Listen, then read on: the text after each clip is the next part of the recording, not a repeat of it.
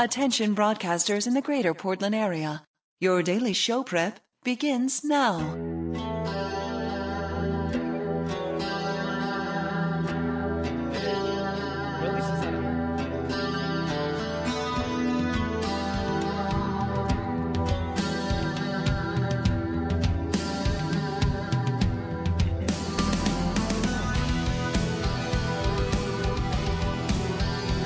And good morning to you. Hello. Hello, Tim. How are you? I'm fabulous, is how I am. I'm awesome. I couldn't be better. I couldn't be better pleased to hear that. if I were legally required to be so. Well, that makes my day. It's 5 minutes and 15 seconds after the hour of 5, and this, the month of August, in the year of our Lord 2009. Thank you for coming along and making it part of your listening day. It is the Rick Emerson radio program. We are live from the plushly appointed yet not overly ostentatious studios of Rock 101 KUFO in beautiful downtown Portland, Oregon. Thank you for joining us on this Monday. It is Monday, and welcome to day 12. If you'd like to join us telephonically speaking, it is 503-228-4101,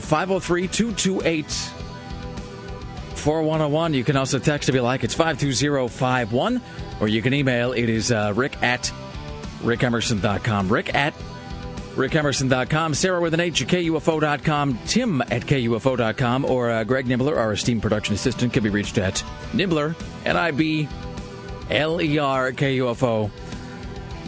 And by the way, in case you're curious, yes, it does smell like something's burning here in the studio. I'm sure it's nothing at all. Sure, there's nothing to worry about. Greg just gave me the thumbs up. Yes. No, I'm sure there's nothing amiss at all in the rafters or perhaps in the wiring or any of the banks of electronic equipment that line the halls of this incredibly flammable building. It's okay, don't worry about it, whatever you do. Here's what's coming up later on today. We'll talk to Oregonian pop culture writer Christy Turnquist. We will assess the weekend box office, which largely consisted of aliens and Nazis. I chose Nazis. I chose Nazis as well, Tim. Really, I find that's your best cinematic choice. So I saw District 9 last weekend, saw Inglourious Bastards this past weekend. I don't want to get ahead of myself here, but I'll say that was a great 90-minute movie that was put into about 5 hours worth of cinema. Just sitting there looking at my watch. No, it's the Tarantino thing. Oh, okay. I mean, it's a fine film, but God, it was long. Just seemed to go on and on and on forever and ever. They should have had it first week, second week. Well, because you wonder if now that he did the Kill Bill 1 and 2 thing, which I think all told was 3 hours and 45 minutes. If he just sort of feels like he can do that from now on, you wonder if that was his plan with this. Because I remember watching, Death Proof, which is part of that Grindhouse movie he did with, that Tarantino did with Robert Rodriguez. And I think when Death Proof, when it went to Cannes, I think he did the same thing with that, where he added 35 minutes to it or something. So in any event. So that was number one at the box office, but we'll talk to Christy Turnquist about that. Evan Handler from Californication. He's also made appearances on Lost and Sex and the City. He's going to join us later on this morning as well. We have a pair of tickets for you to see Joe Rogan. He's going to be at the Aladdin Theater this coming Friday. He's going to be doing the color commentating for the UFC match on Saturday, but he's got his stand-up happening at the Aladdin Theater this Friday. And, a pair of tickets for you to see that as well. Tim Riley is tracking the following headlines on this Monday morning. An incredible Monday morning, to be sure. The reality show model murderer has been found hanging dead in a British Columbia motel room. A beer-drinking Muslim model's caning is delayed. A boy dies after being dragged by his own cow at the Alaska State Fair. And Elizabeth Edwards opens up a furniture store. Well, good for her. Did you see that the mistress and John Edwards are moving in together? Yes. Be one big happy family, I'm his sure. His wife's got to ignore that, too. That's what she does, Tim. All right. That's good morning, no Sarah self-esteem. Dillon. How are you? Good morning. How's your morning going? It's very Monday-y. Yes, it is. All right. But good. I'm halfway through True Blood, and it's really, really awesome and ridiculous. I should have mentioned, so we'll have the True Blood recap later on this morning as well. That'll come up around 8 o'clock. So let's quickly go around the room. Sarah, Mad Men. No. I was going to watch it this morning, but our internet's not working. Tim, Mad Men. I was going to watch it, but I was too tired from the Summer of Rock. Greg, Mad Men. No, Greg doesn't watch Mad Men anyway. All right. That's right, he doesn't. Rick Emerson, Mad Men. No. So I taped it last night, or I put it on my TiVo, and then I went to watch it, and my TiVo did this thing of just recording the audio, not the video. So it's like Mad Men as radio play. And I skipped forward, seeing if it would fix itself, and it didn't. And it wasn't. It's not the TiVo, and it's not I mean, it must be something just with AMC. But the thing is, I didn't get email from anybody else that had that issue. I don't know if it was just like in my little section of the woods or whatever. But then I taped, because, the AMC, they do that thing where they play it multiple times. They do it at like 7 o'clock and then 10 and then 1 or whatever. So I TiVo'd all 3 showings of Mad Men last night, and every time it just recorded the audio, but not the picture. It was just a black screen and then just the sound. So actually I think Christy Turnquist is the only one this morning who will have seen Mad Men, so I'm completely out of the loop. All I've got is emails from people saying that it was even better than last week, but it's like I can't really explicate beyond that, so... All right, well, we're going to play through the pain as... But of course, we all made time for True Blood. That's right, Sarah. Gotta prioritize. Boy, and I have to just real quickly, just the only thing I'll say about it, and then we'll get caught up, because we got kind of a late start this morning, what with the burning and all. This week's True Blood just sets a brand new standard for bad. I mean, it's bad in... There are so many ways in which it's awful that at a certain point, I just sort of lost track. I mean, I think... Last night, if there's going to be a jump the shark moment, I think last night may be it. I could feel inside, I could just feel myself coming untethered a little bit from any sort of hope that it was ever going to get better as a series. So we'll do a full recap on that coming up later on today. It's 503-228-4101, 503-228-4101. Straight ahead, we'll talk to Tim Riley at the news desk. This is the Rick Emerson radio program. We are live from beautiful downtown Portland, Oregon. This is the Rick Emerson Show. My humor comes from watching my parents have sex, smoke weed, my mom being naked. On Rock 101, KUFO. Don't miss a moment of the Rick Emerson Show, or you'll be filled with desperate, miserable shame. I was toilet trained at 12. Listen online, live or via podcast at KUFO.com.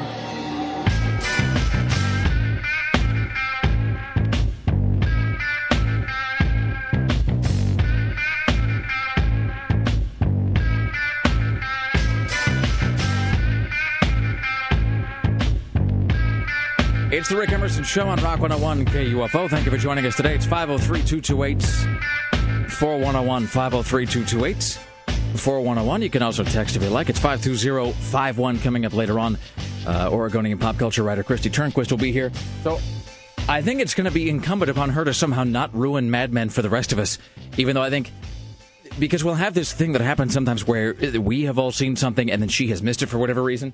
So I guess because we're in some kind of the bizarro land this morning, she will be the only person here in the studio who's seen Mad Men. Here's the thing.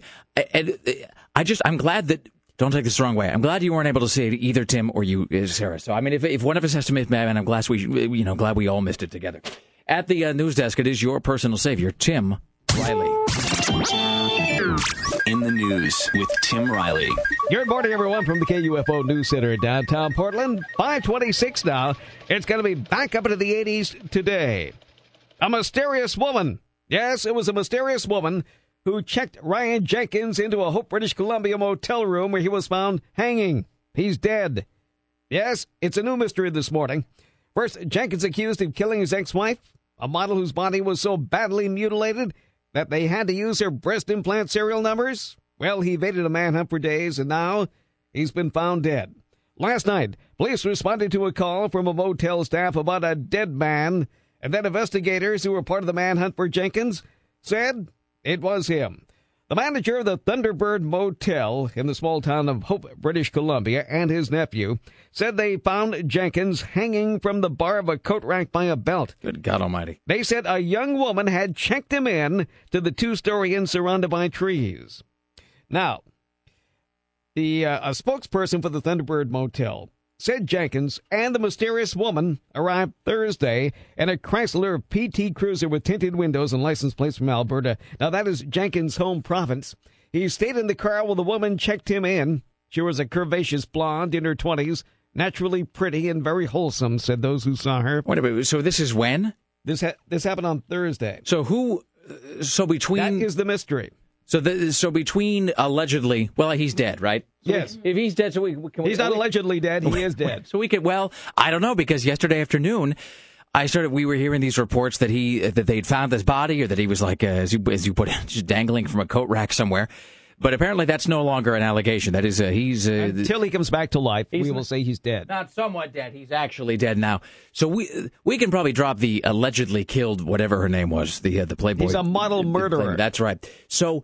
A vicious one. So between the time this other blonde woman is killed and when they find him... really pretty, one of those wholesome young ladies. When they find him hanging from a coat rack, so he then hooked up with some other woman with whom he checked into this hotel. Uh-huh. All right, so... Apparently, he looked stressed out. He wouldn't look anyone in the eye. Really? Yes. Wow, that's a shocker. They didn't recognize the man, although Jenkins' face had been all over the news. In no way, shape, or form did he look like the man on TV. He looked spent. So why not check him in for 3 nights? He looked like one of those douchebags that was always on television trying to tell you how to get out of debt quickly, no matter how much credit card, red ink you may have racked up. Or like a co-host on some Girls Gone Wild Exactly, totally. Like if the guy like you Joe get Francis' best friend. when you can't get Joe Francis, like that's the guy you hire to go on some sort of sorority bus. So the pretty lady pays cash for 3 nights, and then the couple didn't check out. So they unlocked the room and found him dead. But they don't know where she is. Correct. So that is the big mystery right now. Well, that's creepy. So, A, that he would have been able to pick up on some other hot chick. B, that they would have gone into the room together. She must have known who he was because his face has been, especially in Canada, his face has been everywhere. Uh-huh. And then he's dead and they can't find her. Also, the TMZ yesterday, and they've subsequently removed it, but TMZ put up one of the photographs of what's her name, the dead model chick. TMZ had a photograph, like one of the death photos that they put. Oh, and it's, God. Well, and even you could tell that. I mean, it's weird that not even TMZ left it up because it was up for a couple hours and then they took it back down. They retracted it. State. I mean, you couldn't really see anything. It was kind of like that David Carradine photo. Where you, like, if you knew what you were looking for, you could kind of make out the vague shape of whatever. But it wasn't that explicit only because it was from far away and it looked like it was taken through a fence or something. But it was, you could tell they must have gotten a lot of flack. Somebody must have complained long and loud about that because they took it down. All right, here's Tim Riley. So that's it for now on that one. The housemate of a woman missing following a boating accident has been charged with criminal neglect, homicide, and drunken boating. Gerald Fitzgerald was found with the debris of his boat. Gerald Fitzgerald? Yes. Okay. Mm-hmm. He was found with the debris of his boat, brought to the hospital. They patched him up, and then they arrested him. His roommate, 43-year-old Marie Reel, is presumed drowned. A Loa homeowner who hit a gas line while gardening caused the evacuation of 10 homes on 173rd and Baseline yesterday. A man has been shot to death in Southeast. Cops responded to shots fired near Southeast Flavel and 60th at 3 in the morning Saturday and found the dead body of a man in his room. They had fired right through the house. It may not be gang-related, they say this time. Then Gresham police say a 69-year-old woman turned her 1996 Geo Metro right at the intersection of 197th Avenue in Burnside against the flashing no-turn right sign. She was then hit by a Max train head-on. Jesus. Happened about 40 feet from the intersection. Her name was withheld. This is one of those mornings where you can't wait to get here because you're right out of the gate with endless piles of bad news that you want to share with everybody. I have 5 piles of bad news. Okay. One of the piles of you wish. They're all about the same. Well, one of the piles of good news we haven't gotten to yet is Tim Riley's appearance at the Pedal to the Metal show last night. I really rocked. Did you have you showed Sarah your tattoo? Yes, he showed me early. Yeah. So Tim's. I think that's going to be up on the website. Tim's right bicep is bedecked and adorned with a KUFO tattoo. And I got this text message from Paddock last night at around, I don't know, maybe 7 o'clock, 8 o'clock, and it's just Tim Riley just introduced Black Label Society. Awesome. And that's all I really know about it. I don't know. I'll have you tell the whole story later because I don't know anything beyond that. All I know is the one-sentence description that you were somehow on stage last night introducing Zakk Wylde's band, which is like the best thing I've ever heard. I was the only one except for the KUFO crew who was not dressed in black. Well, of course, Tim. That's because you're a man apart. You're cut from your own cloth. All right, straight ahead, we'll have more from Tim Riley coming up at the top of the hour. CNN radio correspondent Amanda Moyer will give us the latest on this, what's his name, this jackass, this Ryan Jenkins guy who's dead. CNN radio correspondent Lisa Desjardins coming up later on today. Christy Turnquist from the Oregonian, and from Californication, Evan Handler. Plonk. And so forth. It's the Rick Emerson Show. Stay there. More of the Rick Emerson Show in mere moments. Only on Rock 101. KUFO. Now broadcasting everywhere. I'm a feminist, but look at my boobs. The Rick Emerson Show returns. This is Rock 101 KUFO.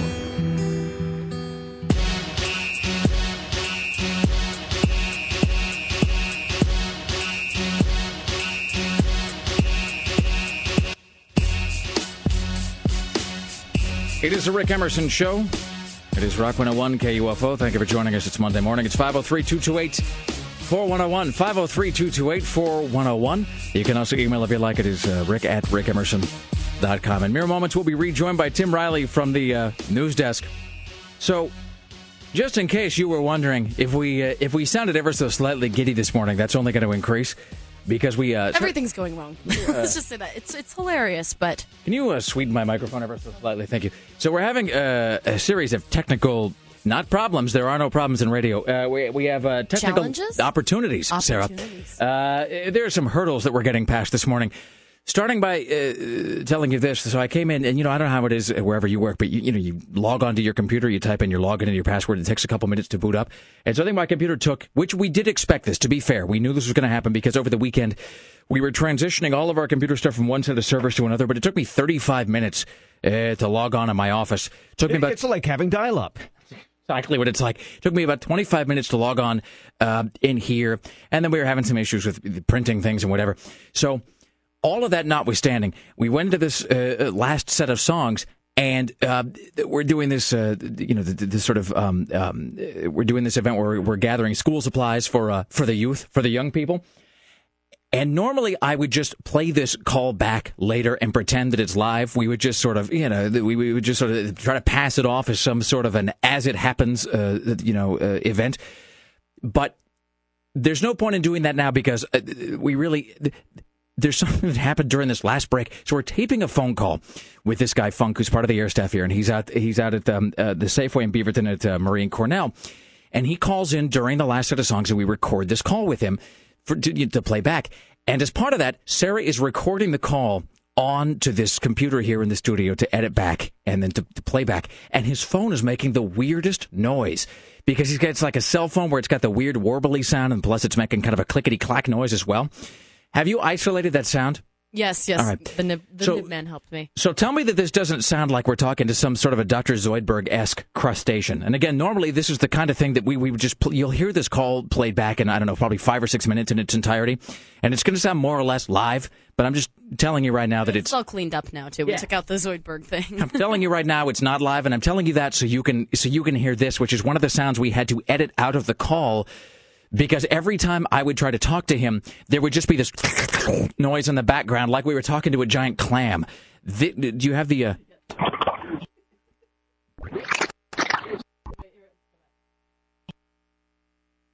So this is the sound of his cell phone. And then there's sort of like a weird kind of a warbling sound happening. We're just replaying it over and over. Imagine that happening on and on for like 35 seconds. Doesn't it? It sounds for all the world like we're talking to a mollusk on the other end of the phone. All right. Well, that could be the high point of his career so far. Seriously. All right. At the news desk, ladies and gentlemen, this is your personal savior, Tim Riley. In the news with Tim Riley. Good morning, everyone, from the KUFO News Center in downtown Portland. 5:46. It's going to be back into the low 80s today.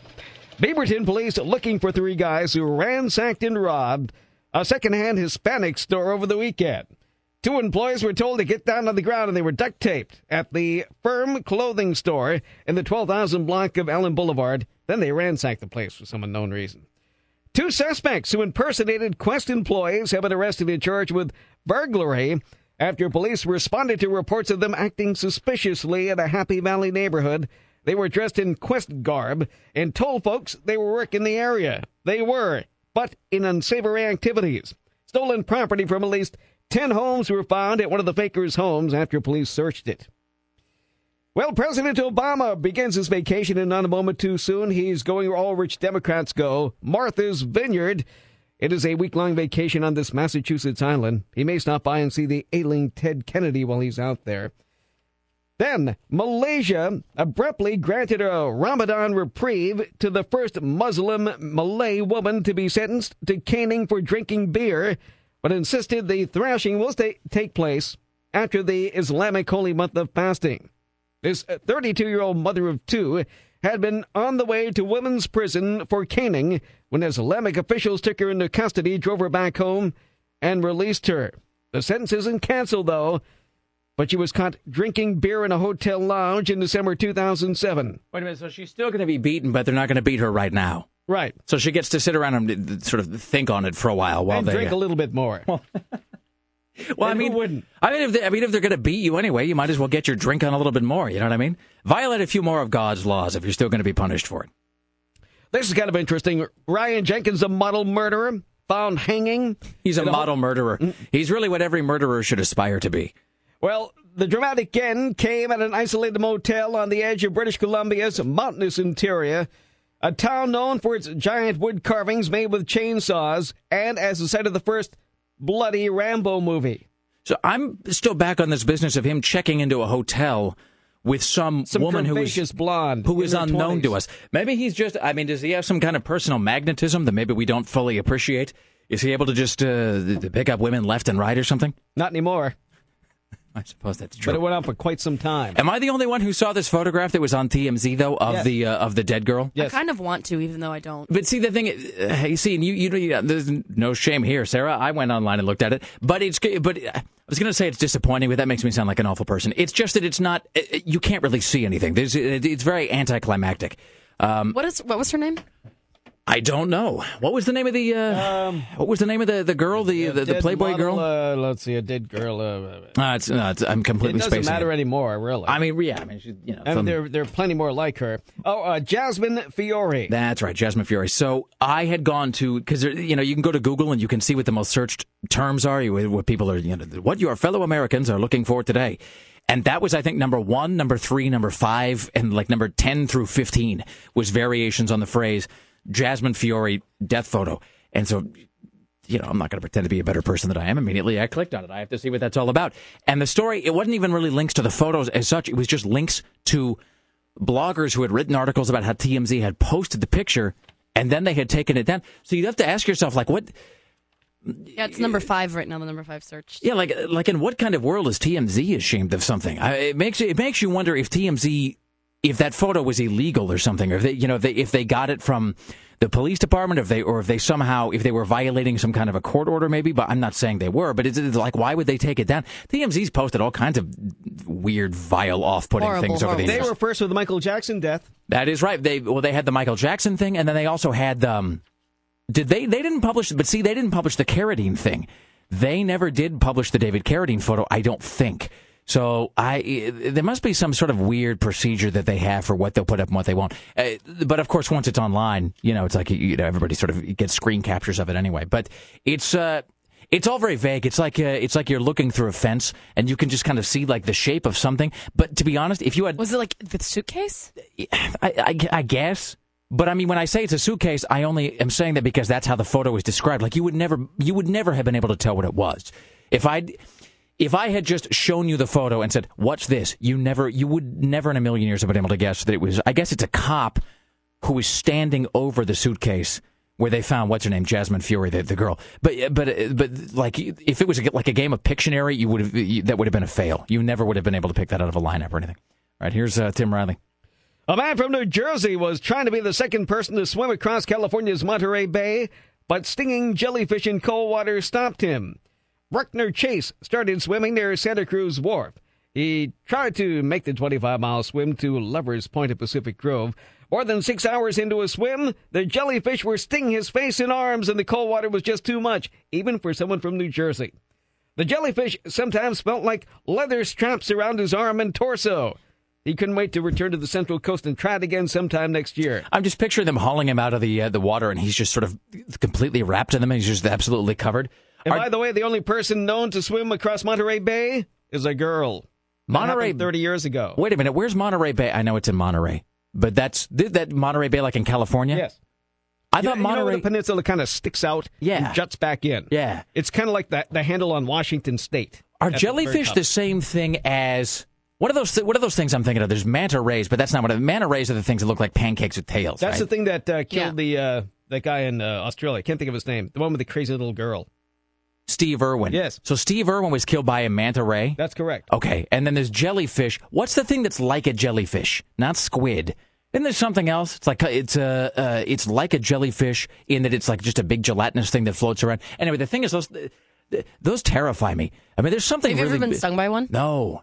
Oh, when we were in Mexico, my sister that. was. One of them wrapped its tentacle around her leg. And she Really? had, like, these stripes around her leg. Now, when she swam to shore, did it come with her? No. She can get out of the water and was like dragging it along or something? She was swimming, and then it kind of like wrapped itself around her leg, and then she kicked it off and was screaming and stuff, and then got it off. But when she came out, there were just red welts. Because they don't like, actively. It looked like a candy cane, kind of. But they don't attack you, right? That's the thing. It's like a totally passive deal. You have to bump into them. Yeah, but they or also something. don't move. So I mean, like you can't see them, and then if you bump into it, then you're screwed. It's like drifting through a gelatinous minefield filled with tentacles. All right, let's do one more here, and then we'll get caught up. Well, gutless Democrats pushed ahead for a compromise overall over liberal complaints and tend to achieve tangible if modest success, which means nothing, on the president's health bill. The president, sick and tired of listening to him, went on vacation. We're going to pass a bill. Not only are we going to do it, it'll be sweeping legislation. I'm sure it will be. Meanwhile, the biggest whiner of them all, Lieberman, says, we can't do this now. You think it's a bad idea for the president to go on vacation? Even if that's what it is, he shouldn't call it that. I mean, 'cause he got elected in November, so November, December. So I guess it's been almost a year. But it's just man of war. That's exactly what I'm thinking of. Oh, okay. Greg just typed it on the screen. It's a man of war. Is that a listener who said that? Yeah, that is exactly what I'm thinking of. And here's the reason I'm thinking of a man of war, because there was this episode of Flipper where Sandy got attacked by a man, or not, I guess maybe not attacked, but there was an episode of Flipper where Sandy was stung by a man of war while he was floating out at sea, and then Flipper had, and had to come out and sort of, had to go tell Chip, or I guess I'm conflating the Flipper kids with the... With what's it? With the My Three Sons kids. The second one, yeah. Who are the other kids in Flipper? It was only My Two Sons on Flipper. There was Sandy, and what's the other kid's name? Bud. Sandy and Bud. No. Now that's you're thinking of My Three Sons. No. Bud was the guy from My Three Sons. Isn't that the William Frawley looking guy? No, that was Bub. Bub. All right. Okay. This is Bud. So wait a minute. Bub and My Three Sons. Was Bud Frawley. and Sandy on Flipper. Now was that William Frawley? Yes, that was William Frawley. It wasn't a guy who looked like William Frawley on My Three Sons. It was the actual William Frawley. That would have been after... And he got hit by a car crossing the street to get back to his house, and it died right off of Hollywood Boulevard. Died alone and unloved, Tim. He lived at the Knickerbocker Hotel. That's how bad off he was. Was that after I Love Lucy? Yes. So he lives with his sister in a hotel room. Really? Yeah, believe it or not. He was on I Love Lucy, and he died living with his sister in a hotel room? Yes. Is that because he didn't save his money, or is that just how actors were treated then? No, he was treated very well then. He enjoyed the races. Did he squander on the ponies? I was just going to ask if it was on the horses. Yes, for the most part. Awesome. But he had a good time doing it. Jesus. All right. Well, we got nothing done in this segment. Not that, you didn't get anything done. I got none of my patented... I had no intention of accomplishing anything anyway. I didn't get any of my trademark witty observations made here because I kept interrupting myself to ask questions about William Frawley betting on the horses. Interrupting yourself to ask yourself questions. Yes. We got 3 more hours to go, though. Back after this, live from Portland. The Rick Emerson Show in mere moments. Only on Rock 101. KUFO. KUFO, Portland.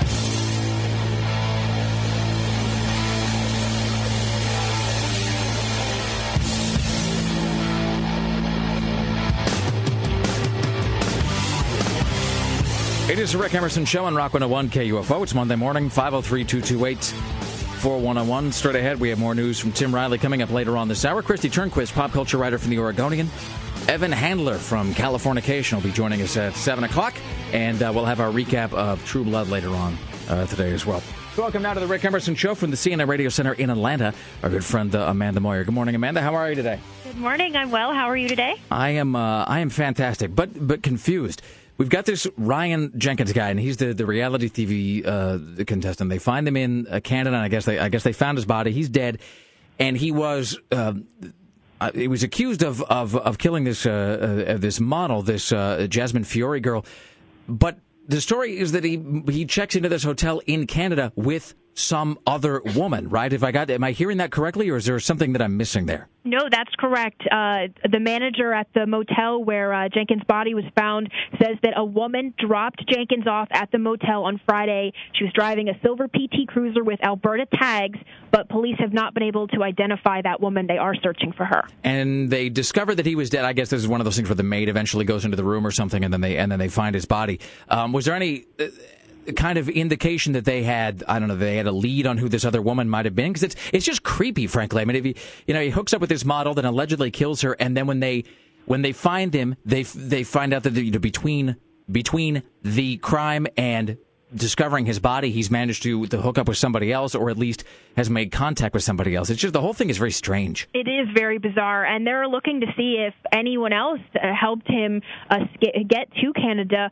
He is from Canada originally, but the killing took place in California, so it's about 1,000 miles of being able to avoid authorities, and they're searching to see if anyone else did help him, but they do believe that the woman who dropped him off at this motel did help him because he had ditched his SUV and apparently a boat somewhere, so for him to get to this motel, and apparently she also paid 3 days cash, so Friday through Sunday, and then that's when the motel employees went in because they thought he had checked out or was supposed to check out, and that's when they went in and found him, and he had hanged himself. It's especially weird when you consider the fact that his face has been all over every television screen on planet Earth for about the last 4 or 5 days or something. So, I mean, there's really nowhere you could go if you were that guy and not have at least somebody in a coffee shop somewhere go, oh, wait a minute, I just saw you on the news moments ago.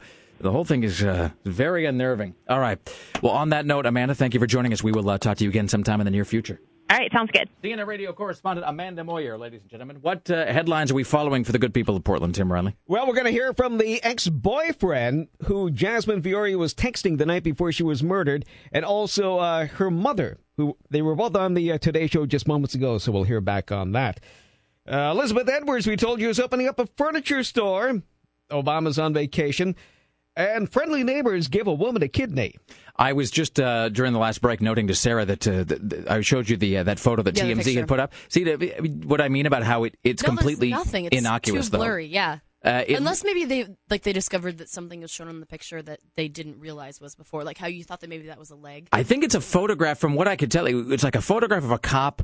But it's taken through a chain link fence, I think, to begin with. So it's sort of blurry from the outset. But it's a cop, I guess, looking at what might be the suitcase or whatever, and you can see in the foreground what looks sort of like it might be one like a leg or something. But again, I don't even really know. So I'm guessing when they took it down, it's either A, because as you said, it revealed something they weren't supposed to, or they somehow didn't have the legal clearance to show it. I think TMZ's they're pretty careful about making sure that they've got the rights to show whatever it is they do. So. And Harvey Levin's a lawyer, so he must know. That's the thing, and they don't want to get tagged if they have access to some video they're not supposed to have access to. Well, that suitcase was kind of small, and that makes it even more creepy. The whole thing is, well, you were noting this, that she's a strange looking girl to begin with. I mean, I said that she looked like an anime character. I mean, she looks like she looks like a Bratz doll. That's kind of the thing about her. That Jasmine Fiore, she did not look. I mean, she didn't look like a normal human girl to begin with. There was something really odd looking about her.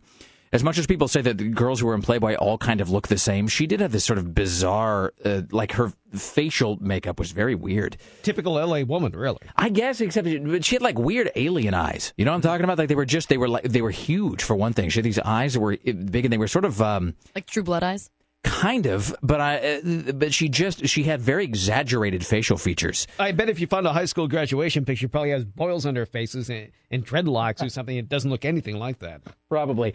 By the way, I'm looking at the Google Trends page here, where you can see what people are searching for, and it's interesting to see that right after there's Jasmine Fiore death photo, True Blood episode search, and then right below that it just says Yoo-hoo chocolate drink.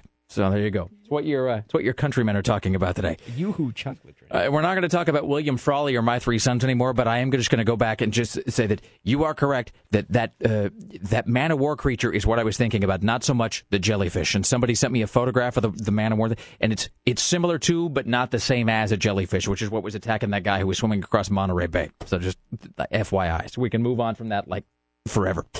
Straight ahead, we'll have more from Tim Riley coming up later on this hour. Christy Turnquist from The Oregonian will be here to talk about Mad Men, which none of us saw.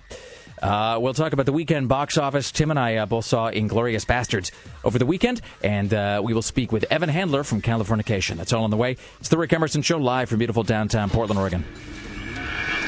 This is the Rick Emerson Show on Rock 101 KUFO. Now broadcasting everywhere at all times to everyone. As a rock star, I was being a rock star in the music through Limp Bizkit and the rock star. The Rick Emerson Show returns.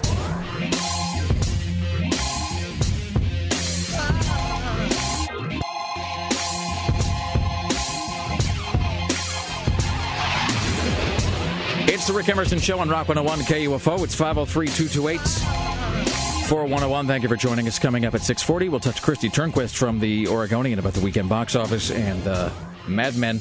So your excuse for missing Mad Men, Tim, is what? Because I not only did I attempt to watch it, I attempted to watch it 3 different times, and every single time my TiVo screwed me somehow. Well, I was at the Summer of Rock Pedal to the Metal concert, and I really brought on the rock so much that I fell asleep like 2 minutes after I turned on my television. Rocking was your business, and business was good. Yes. So good that you were not able to stay awake to watch Mad Men. That's correct, yes. Did you say that when you were walking the dog later, you could actually hear the metal still being brought? Yes. That's great. And I could hear the lead singer screaming. What was he screaming, Tim? Was it something encouraging or positive? Well, it was to the crowd, yes. It began with an F, and I won't complete the rest, but you can hear it loud and clear like 5 miles away. People living there must have, where is this coming from, and why am I being cussed at? I'm just picturing your neighborhood bathed in the golden glow as it always is, and then from over the hills and far away, just sort of and then the guy just screaming the F word over and over again on stage. Awesome. You bet some phone calls are made. As to the origin of this. Homeowners Association. I am hearing a copious amount of profanity floating through the air of Tannisport. I do not appreciate this. And had it not been me, had I not been there and not known, I would probably be the first person to write. So what is it? How is it that you came to be introducing Black Label Society on stage? Well, Susan Reynolds says you're on stage in 30 seconds, and this is the first time I've never auditioned for such a job, just as I was walking in. So you arrived at the... She said, please follow me through the swampland and step on stage and talk. This is in Hillsborough at the Washington County Fairgrounds. So you get there, and immediately they said, by the way, you're introducing Nickelback. Get ready. Or not Nickelback. I'm just doing and I'm projecting already into the next hour. One. That'll be the next thing you do. Okay. So she said, you're introducing Black Label Society. And were you just sort of pushed out onto stage to greet the crowd? Pretty much. Were they an enthusiastic group of people? Yes. And Art Webb was here with me on stage because previously he was supposed to do this solo, and then I got pushed on him, much to his surprise. Please tell me that there's photographs somewhere of you introducing Black Label Society. I hope there is. I don't know that for a fact. I just want a picture of you. There are pictures of me and my new tat that I had put on my arm. I'll take phrases that sound unnatural coming out of Tim's mouth for 1,000. I just want a picture of you and Zakk Wylde sort of standing next to each other on stage somehow. That's the only thing this story is lacking. All right. So Christy Turnquist will sort of circumspectly recap Mad Men, I guess, for all of us who haven't seen it. All I know is that I was checking my email last night and people were saying that it was even better than the first episode of the season. So I'm looking forward to watching that. Like whenever technology decides that that'll be allowed. Coming up at 7 o'clock, we'll talk to Evan Handler from Californication, and we will have Lisa Desjardins coming up at 8 o'clock. What headlines are we following for the people of Portland, Tim Riley? I'm glad he's dead. That's a comment from the ex-boyfriend of Jasmine Fiore. He was on television moments ago. So was a dead model's mom. A state patrol car struck a 21-year-old woman over the weekend in the coup, and a woman pulled from a lake bottom in Cougar, Washington, is dead. All right, well, there you go. So when we come back, more of those pick-me-up stories, as only Tim Riley can deliver them. Plus, Christy Turnquist will talk about the weekend box office. We'll discuss the new Tarantino film, which was, I think, #1 by a pretty substantial margin. We'll discuss that, and we'll get your phone calls, etc. You can also text if you like. It's 52051. We are live from beautiful downtown Portland, Oregon. It is Monday morning. This is the Rick Emerson Show on Rock 101 KUFO. Now broadcasting everywhere at all times to everyone. As a rock star, I was being a rock star in the music through Limp Bizkit, the rock star. The Rick Emerson Show returns.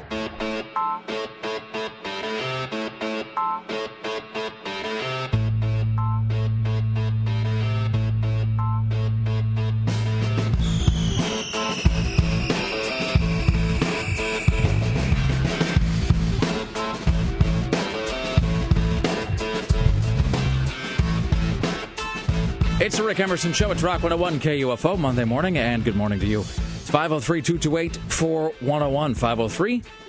503-228-4101. Coming up at 7 o'clock, Evan Handler from Californication will be joining us, which I finished Sex and the City. This weekend, by the way. I finally am caught up on the Californication Lock, Stock, and Barrel, and I attempted to get you the first couple episodes of that. And I was having some weird technical issues. Seem to not be confined to this room or this building. I was having some weird sketchiness at home. Well, as evidenced by the Mad Men thing. So I endeavored to get you the first few episodes of Californication this weekend, and that didn't really come together. So I'll get you caught up, though. But I am totally caught up. I'm up to speed. I have finished season 2 because season 3 is going to be launching here in just a couple of weeks. So we'll talk to Evan Handler from Californication coming up at 8 o'clock. Lisa Desjardins from CNN Radio, and so forth. Tim Riley, what headlines are we following for the people of Portland today? Senator Lieberman tells Alec Baldwin, make my day. It seems that Alec may be considering running for Joe Lieberman's seat. Imagine that. Beaverton police are looking for 3 guys who ransacked and robbed a store. And the housemaid for a woman missing following a boating accident has been charged with criminal neglect. The woman is presumed drowned. And, of course, the ex-boyfriend of Jasmine Fiore found hanging. He hanged himself at a British Columbia motel, and a sleazy one at that. It's all very creepy. Let's welcome now to the Rick Emerson Show from the Oregonian, pop culture writer extraordinaire, Christy Turnquist. Good morning to you. Good morning. How's life? How are things? When I wake up, things are going to be just great. Hey, sister, you know, I have to say, I had all the respect in the world for coming in like almost a half an hour earlier than you normally do, and you normally come in way earlier than you would be up and around anyway. So this is true. So I appreciate that. So I don't know if you're a fan of Californication. Actually, I don't get Showtime, and I haven't seen it. It's a great show, but we found out that Evan Handler, like everybody we talked to, has also done a round on Sex and the City. He was the main character too. He was Charlotte's husband, Harry Goldenblatt. Because they got married toward the end of the series or later on in the series? They got married at the beginning of the 6th season. Okay, so very good. I have a problem with Sex and the City. I don't know. He's somebody else's. He's somebody else's invisible something or other on Lost. He's Hurley's invisible friend. He is indeed. He's totally creepy in it. Yeah, so he's the center of the pop culture universe. He really is indeed. He also, I was reading up on him this week, and I was reading his Wikipedia entry, and he had the most. I mean, I think everything is sort of handled at this point, but when he was like 23, he got leukemia. Yeah, I remember which is like right out of the gate when he was in his 20s, he got hit with that, and he ended up writing 2 books about it. He wrote 2 books, and he did a one-man show about what it was like to battle leukemia at a young age. So anyway, and plus he was on The West Wing. That's the other thing. He was also on the 3rd season, I believe, of The West Wing. He is in the same season where they bring in Ron Silver as a political consultant. He's one of the guys who comes in and fights with Bartlett's existing staff about how to present the president's message for re-election. I forgot all about that until just now. I got to be flogged. What has he not done? Seriously. See, now I just feel like I'm not even worthy to speak to him. So I should tell you first and foremost that none of us saw last night's Mad Men. So Tim was out introducing Black Label Society, strangely enough. I wish I'd been there for that. I was at home watching a crappy movie. Sarah usually watches a crappy film, and I'll burn it to DVD and bring it in, but I wasn't able to do that. So she hasn't watched it because I wasn't able to bring it in because my TiVo recorded only the sound, not the picture. That happened to me the other day. I was trying to record Top Chef Las Vegas, and all I had was sound. It was like radio. That was my thing. And I thought, well, okay, this is just, there's some glitchiness with my TiVo. There's something weird going on. But, everything else taping fine. Everything else, all the other channels seem to be going splendidly. It was really just Mad Men, and it was just last night, and it was all 3 showings. Yeah. So I have no idea what happened. All I know is that about 10 days ago, we had some spoiler that Peggy was gonna smoke pot. That's all, and I don't even know if that came to pass. So you can tell us. Did I watch Mad Men? Let's see. I'm trying to remember. Peggy went out on a date. And I don't necessarily recall that there was pot smoking. See, and I think that would stand out. That's the leak from the 3rd episode. Yeah, okay, so I think that was not last night's episode. Yeah, so I think that happens because both of them had leaked. Because iTunes had put up episodes 2 and 3 too early in the store, and then it had gone on a minute. Okay, so apparently at some future time, Peggy's going to be smoking weed or whatever. No, Peggy is definitely starting to explore new avenues. She's kind of starting to emulate the men a little bit in terms of being out there, getting some fun. Well, there was that weird episode, I think it was last season. Was that last season where she ends up going to like a burlesque club or something, and Pete Campbell is there, and there's all the creepy guys are there, and she has the dress on, and she's put on a lot of makeup, and looks a little slatternly. Yeah. And you see that she's kind of trying to ingratiate herself with the guys, but at the same time, it's just all very... it's very ill-fitting. It makes you feel very uncomfortable. Yeah, well, I think she's getting sort of more into the early swinging 60s mode, now that she's got her new hairdo and a better wardrobe, and so she's trying to come into her own. And actually, Betty had a few sort of more assertive moments last night too. But the main takeaway for me was the indelible image of Anne Margaret at the beginning of Bye Bye Birdie. which is how the episode opens. Remember that beginning where I she remember that part. Then I fell asleep. That was actually singing her. Bye Bye Birdie, and she's wearing that weird kind of yellowish dress. Anne Margaret is kind of a motif in the episode. Is Anne Margaret still alive? Yes. Yeah. How old is Anne Margaret? Oh, jeez. I mean, she's got to be 75, right? At least. Yeah. At least. I mean, something like that. I do know this. I know, and again, I haven't seen last night's Mad Men because of all the reasons we just described. So I don't know anything. I'm just saying that the word is that this season ends with the Kennedy assassination. There was a little bit of foreshadowing because, Roger Sterling, he's married his young chickie.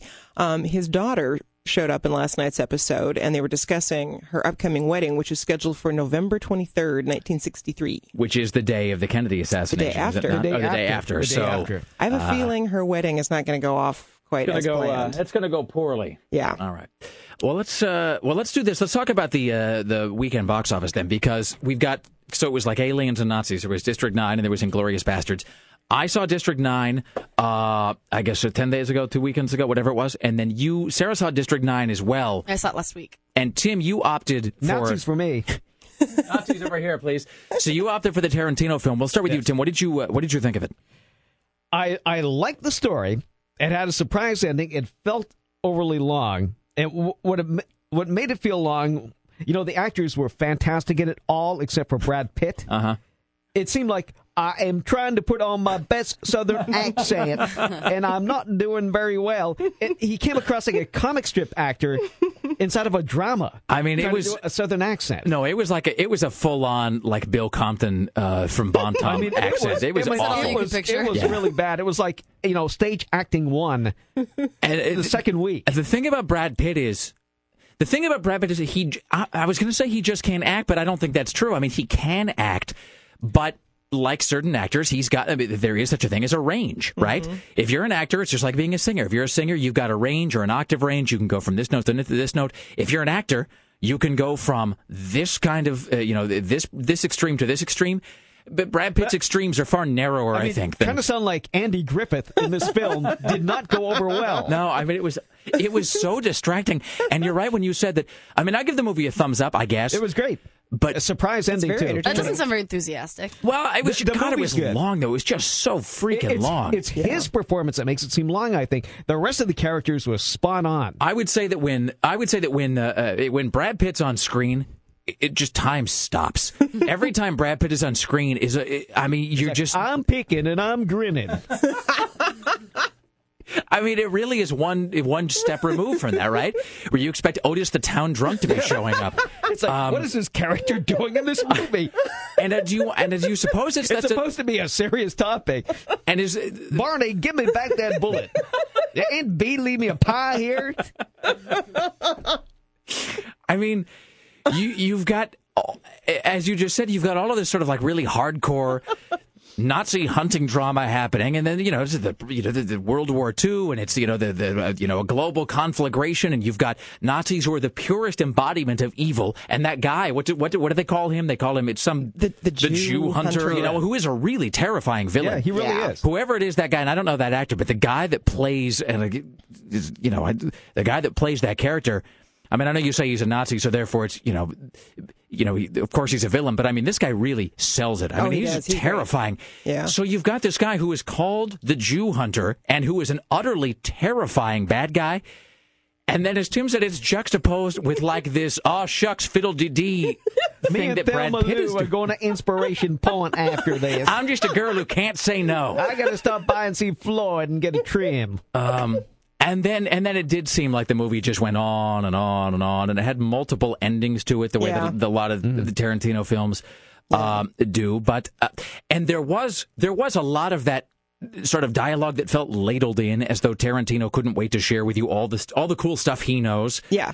Christy, was that your take as well? Yeah, I mean, I think the thing about Tarantino, and others have been making this point, and I wholeheartedly agree, which is that, when most people make a movie, they seem to want to connect it to, at least to some degree, to sort of recognizable human emotion, whereas Tarantino's most significant human emotion, I think, is his love of movies. So his movies always wind up being about movies. Right. So I don't really think this is a World War II movie. I think it's a movie about movies, and not just World War II movies. I mean, that whole opening sequence is lifted from Once Upon a Time in the West. Right. and he throws in, strange things from out of time, like the David Bowie theme song to Paul Schrader's remake of Cat People shows up. And I thought, I wasn't expecting that. That was odd. And so it's just sequence after sequence of Tarantino invoking movies that he's seen and that he loved, whether it's, the Searchers or... It had a lot of spaghetti western. Part of it seemed like Cinema Paradiso, if you ever seen that Italian movie. And then a lot of that spaghetti western stuff, too, those Sergio Leone films, the, Fistful of Dollars and, a few dollars more. There's a lot of that feeling going on. And then the obvious Dirty Dozen stuff as well. Yeah. And, he obviously is amusing himself tremendously. And I think he probably encouraged Brad Pitt to give that, performance where we're killing Nazis. I think that also that my final thought on Inglourious Basterds is that it seems like you were watching one movie. I think Sean Levy made this point, actually. And then you get to the final third of the film and it becomes a different movie altogether. Yeah. And you kind of say to yourself, okay, where am I? What seems to be happening now? So kind of enters a parallel world. I think it was his strongest opening ever, though. I think it was the biggest opening ever for a Tarantino film. I think the movie probably could have ended with that sequence and would have maybe in some ways been more satisfying. But it's entertaining. I didn't actually find it boring, even though it does go on. So I'll tell you what, we'll do this. We'll come back. We'll talk to Evan Handler. We'll talk about the rest of the weekend box office and so forth. We're here with Christy Turnquist from the Oregonian. And at this juncture, if you are caller 10 at 503-228-4101, 503-228-4101, you're going to get yourself a pass for two to see that film, Quentin Tarantino's Inglourious Basterds, starring Brad Pitt, at any Regal Cinema in the Portland area. You'll also win yourself a copy of the soundtrack on CD. It's the Rick Emerson Show live from Portland. Stay there. This is the Rick Emerson Show on Rock 101 KUFO. 101 KUFO. KUFO, Portland. It is the Rick Emerson Show on Rock 101 KUFO. Thank you for joining us. In just a few moments, we'll be rejoined by Christy Turnquist, pop culture writer for The Oregonian. We'll go to the news desk with Tim Riley coming up at 8 o'clock. CNN radio correspondent Lisa Desjardins will join us, and we'll have our recap of last night's episode of True Blood, which really just set a brand new benchmark for bad. Wow, I'm watching it right now. It is ridiculous. It's mind-bendingly awful. It's terrible, and I can't stop. All right, and we will. There's really no graceful way to say this except to say that, like, as far away from awful as you can possibly get is a show called Californication, which you, as Kurt Loder used to say, really ought to try to catch. It is quite something. We want to welcome now to the Rick Emerson Show. You've seen him on Lost, 24, 6 Feet Under, Sex and the City, and he currently plays Charlie Runkle, who is Hank Moody's friend and agent on Californication. So welcome now to the Rick Emerson Show, Mr. Evan Handler. Hello, sir. How are you today? As far away from awful as you can get. That's sort of praise from below. If you'd like to put that on your resume, you can. That's I don't need a royalty or anything. You can use that, my friend. I've been there for about a decade already.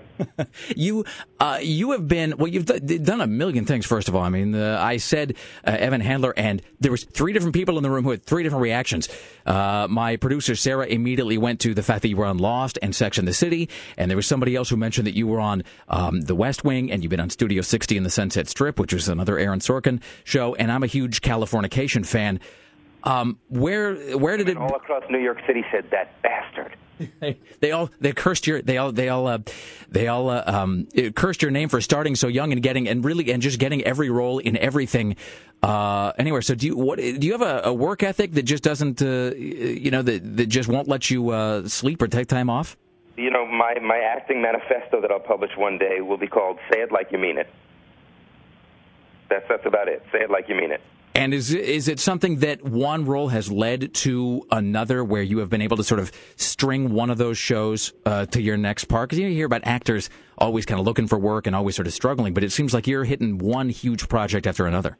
Well, maybe some of the lesser ones have slid under the radar, thankfully. I started many years ago, 30 years ago in New York, working on stage and doing Broadway plays. But obviously, although I had done It's Like You Know and some other sort of high-profile stuff, Sex and the City was watched by many people. So as I travel the world these days, that tends to be what people recognize me from. Californication, which is in the second season, comes out on DVD tomorrow. Californication is such a multi-layered and textured show. There are so many different tones that go on there, and one of the biggest compliments I can give that program is that the moments of seriousness, or the moments where it becomes poignant, or where it becomes, it becomes very bittersweet. Those are never cheap. They're always earned. The writing and the directing are such that you always get to those moments very honestly. Is that kind of subtlety something that you were able to tell about the show from the minute you saw the script, or is that something that kind of came to the fore later?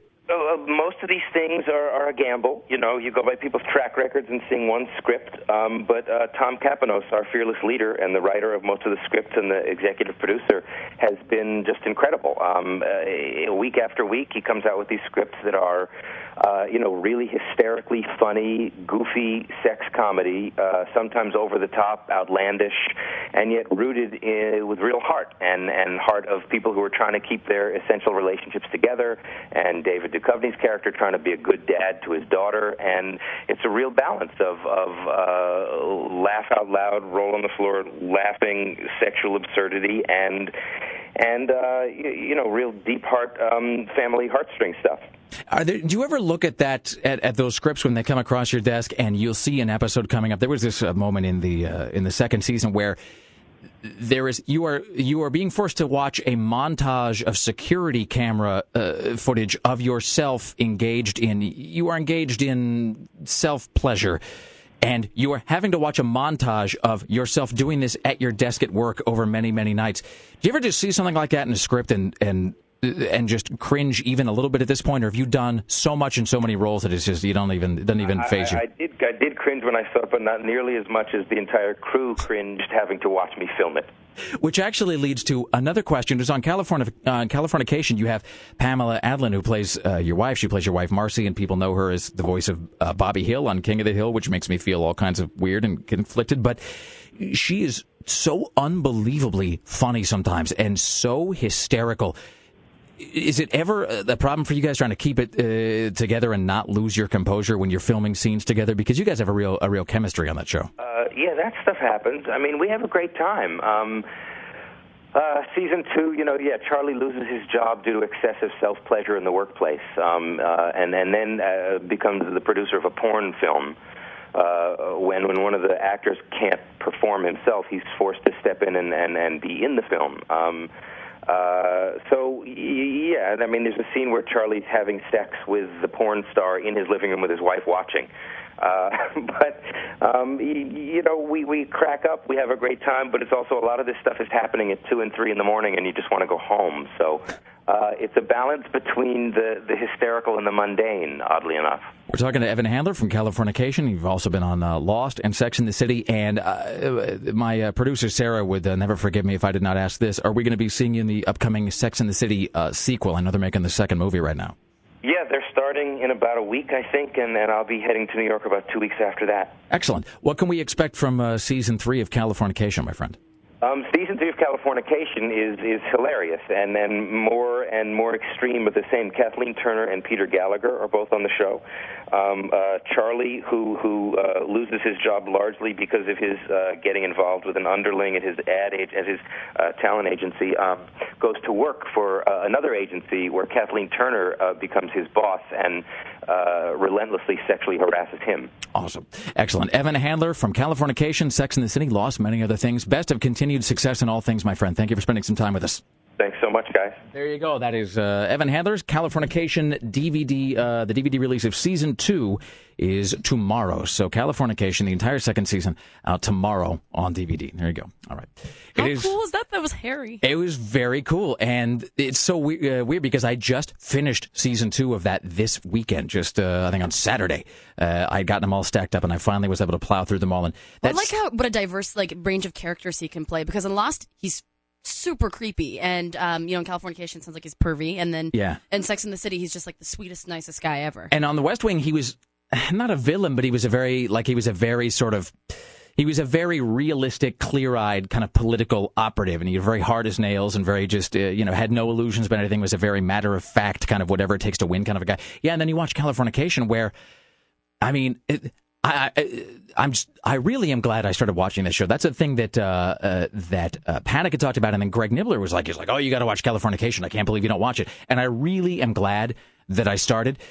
I had no idea really what that show was going to be like. I think if you'd asked me to describe it, I think I would have had a totally different idea of what it was. But it's just the most astounding show sometimes. But there are moments of absurdity that are so unbelievable. Again, where you're watching this sequence where they're showing a montage of security camera tapes where he is sitting behind the desk, kind of getting it done for himself, while watching the online photographs of his secretary, and you're thinking to yourself, like, dear God, like, what am I? Californication's another one of the shows like True Blood, where you got to be real careful where you watch it, because if you're watching it on your laptop or something, people are going to think you're watching porn, because there's just all this like full-on humping that is constantly happening throughout the whole thing. But my final thing that I'll say about this, and then we'll recap the rest of the box office with Christy Turnquist, is, as great as all the comedy is, the relationship between David Duchovny's character and his wife is really one of the most, I kept using that word layer, but it's one of the most multifaceted, subtle, textured relationships between a man and a wife that I've ever seen on television. I mean, it's a husband and wife, and they're actually not even married. I guess they're sort of long-term partners or whatever. But it's one of the most textured romantic relationships I've ever seen. It's just staggering how good it is. Christy Turnquist?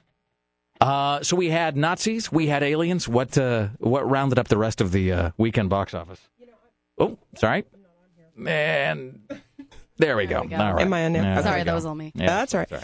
Actually, I was just sort of thinking, how come somebody doesn't make, the Aliens and Nazis movie right now? Greenlight it, get it going. There's box office dollars. I was actually just going to say, somebody emailed me about that new Woody Harrelson thing, that Zombieland movie coming up. I saw the trailer for that before Inglourious Bastards. There are zombie Nazis, so I was thinking inevitably there will be zombies versus Nazis versus Predator versus Ash versus Batman. That'll be it. That'll be good. Anyway, meanwhile, back at the box office, Inglourious Bastards had a really, really solid opening, especially impressive considering that it is, more than 2 hours long. It's about 2.5 hours long. It had Tarantino's biggest opening ever and the highest first weekend gross for a movie in these sort of dog days of August. It made $37.6 million.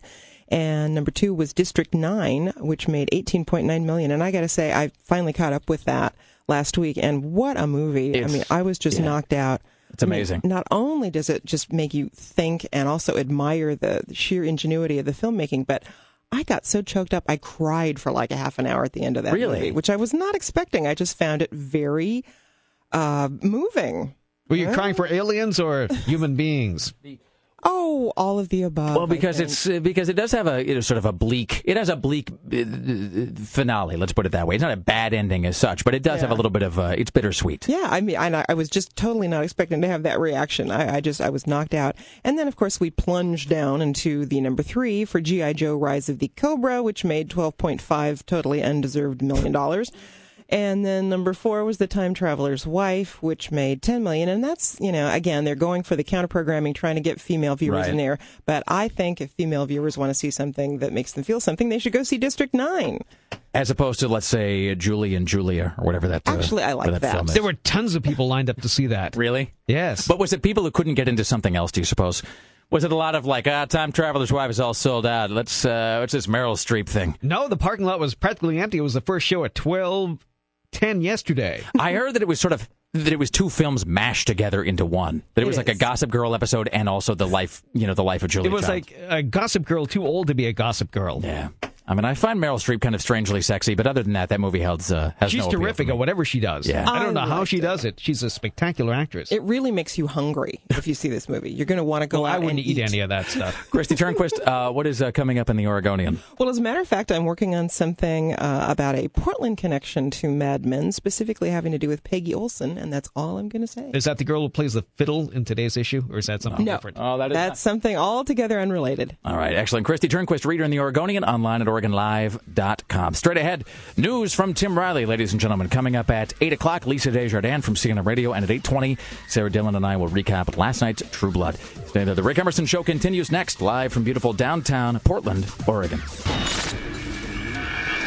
This is the Rick Emerson Show on Rock 101 KUFO. The Rick Emerson Show returns. Well, it must be time for my nitroglycerin. My bunions hurt. This is Rock 101 KUFO. Hey, what's going on? It's Funk for KUFO, and we're out at Safeway at the corner of Murray and Cornell in Beaverton, stuffing the bus. We're collecting new classroom supplies throughout Portland to benefit our school children that need them in Portland, along with Nellie Pickles. Fox 12 is here. We want to see you out here. The corner of in Beaverton at the Safeway on the corner of Murray and Cornell with KUFO.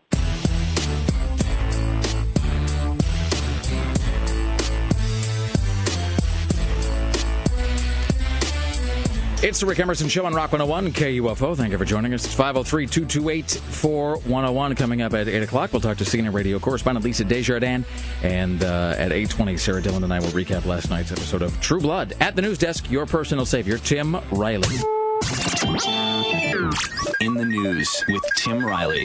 Good morning from the KUFO News Center in downtown Portland. It is 7:20 now. It's going to be in the low 80s today. Well, Robert Hassman, the ex-boyfriend of Jasmine Fiore, the dead model, went on the Today Show moments ago and said he was happy that Ryan Jenkins killed himself, which he did in some sleazy hotel in British Columbia. Meanwhile, Jasmine's mother also spoke on the Today program at the same time. Robert Hassman, good morning to both of you. Good morning. Good morning. Very tough times, and especially for you, Lisa. I'm wondering your reaction to the news of this apparent suicide. This is the mother of the girl. Well, it's a mixed reaction. It brings some closure to what's been going on. I mean, we don't have to worry about looking for him anymore or being worried that he's a threat to any other women or men. I don't really know what else to say. I mean, we still have a long process of closure. Ryan. So that was weird. It was an odd sort of tone there too, because they all seem to want to not come out and say, well, we're glad that he's dangling from a rod in the closet, which, although I guess the they ex-boyfriend showed a picture of the rod in the closet. I was just looking at it. So this is where in Canada that they found him. This is British Columbia, Hope, British Columbia. All right. And is that where he's from, or did it look like he just sort of picked it randomly on a map? He's from Alberta. All right. He's from Alberta. So I wonder if they made any ground on figuring out who this other woman is that was accompanying him along. This woman is that the mystery. Another pretty blonde lady paid cash for a 3-night stay, and then she disappeared. And then she just vanished, which is strange. Mm-hmm. So I think they must have been monitoring. I think they said they were actually monitoring his phone calls, and they were trying to figure out who he was speaking with. So this must be somebody, I mean, unless they figured out who it is and they haven't announced it, it must be somebody that he didn't talk with on the phone, or somebody else, some other woman that he managed to pick up or something. So apparently his car, when he checked into this hotel, pulled up next to a dumpster rather than a parking spot. He waited in the car till the pretty lady checked him in. She left 20 minutes after that and hasn't been seen since. Yeah. All right. Here's Tim Riley. Well, a more cheerful news. It was a very special elephant birthday at the Portland Zoo. A young elephant named Sumadra was honored with 2 birthday cakes and took a swim. Sumadra, the Asian elephant, turned 1. Zoo patrons were also welcome at the party. Then Portland police are trying to figure out who shot up a car in a house in Southeast. Gunfire killed a man inside the home at 57th Avenue in Flavel over the weekend. A woman inside heard the noise. Then she heard her roommate gurgling and couldn't get into his room. It isn't gang-related. They're trying to find out if the killing is intentional. So this is not happy news today. In happier news, whales have been spotted up the Wait, no. Let's back up for a second. Now let's dwell on the bad for just a moment. Well, I'm trying to give you a combination of both. Wait, but is this that somebody wasn't shooting at him? Was this shot through the? They shot through his bedroom. This is the business where you're just sitting there minding your own business, and the bullet just comes through the wall. Yes, that's what happened. Because that's the kind of story that I find uniquely unnerving. Where you're just sitting there minding your own business, and then God just presses the smite button somewhere, and and the ammunition just starts raining in the walls of your house. Jesus, God Almighty! All right, I'm sorry, Tim. What about whales? Whales have been spotted off the Oregon coast. Come all and see the whales. Visitors are flocking to Seaside. They're in for a treat since whales are being spotted off the coast and near the area's promenade. Reports state the warmer waters are part of the reason that sharks and whales are close by. Well, that's not really a good thing.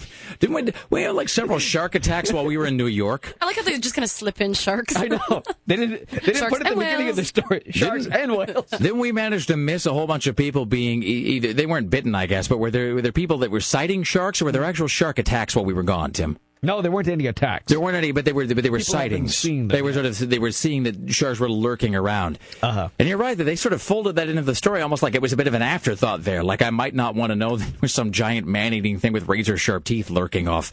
And then they put the whales there at the beginning, which is sort of an inducement to go hang out there, right? Right. Sort of a, no, come frolic in the water where there's whales and sharks and also things. All right, here's Tim Riley. Well, today's the last day for Cash for Clunkers, so get out there.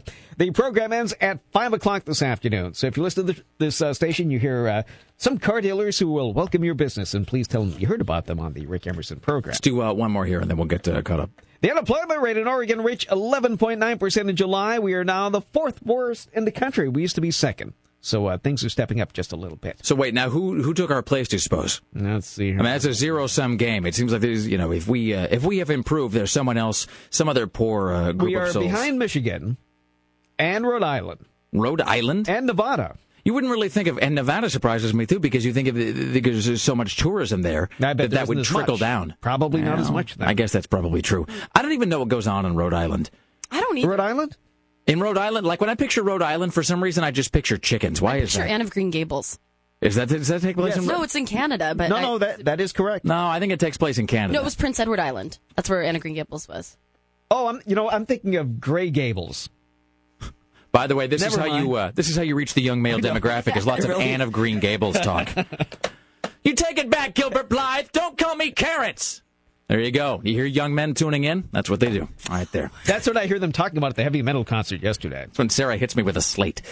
All right, straight ahead, we have more from Tim Riley coming up at 8 o'clock. We will talk a little bit more about the Cash for Clunkers program, which wraps up today. At 8:20, we'll recap last night's episode of True Blood as well. It's the Rick Emerson Show. It's Rock 101 KUFO. We are live from beautiful downtown Portland, Oregon. Stay right there. This is the Rick Emerson Show on Rock 101 KUFO. The Rick Emerson Show returns. Why am I an alcoholic? I haven't an effing clue. This is Rock 101 KUFO.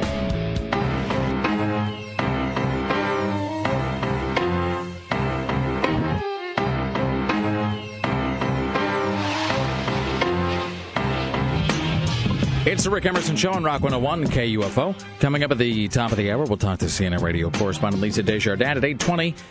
Sarah Dillon and I will recap last night's episode of True Blood, which you were asking me earlier if there's a specific moment that is a jump the shark, scene, if there's one particular thing, one particular element of the episode that's bad. Mm-hmm. And it's really just the whole thing. It's just 49 minutes of awful. I mean, but I still love it. I can't help but love it. I don't know. There were moments last night where I thought to myself, well, that's it. This is a show I don't ever need to watch again. There were some scenes, and we'll talk more about it, but there were some scenes last night that were so bad that for the first time in a long time, I actually questioned why I was investing my time watching it. The black guys used to be really scary because you'd only see them every once in a while. And now that's black eyes, by the way. Sarah's talking about there. She's the black eyes. Really? Have you been scared of black eyes for a long time? But have you had a bad experience with black eyes? After having the whole episode saturated with black eyes, though, it's not as scary anymore. So you're saying that for you, Sarah Dillon, there's too many black eyes in the episode for you to be able to watch it. Yes. Is there a specific number that you want it limited to? No, there will never be enough black eyes in a twin in a True Blood episode. Why do you keep making me say that? I'm stopping. At the news desk, it's Tim Riley. In the news with Tim Riley. Good morning, everyone, from the KUFO News Center in downtown Portland. 7:43 now. It's going to be in the low 80s today.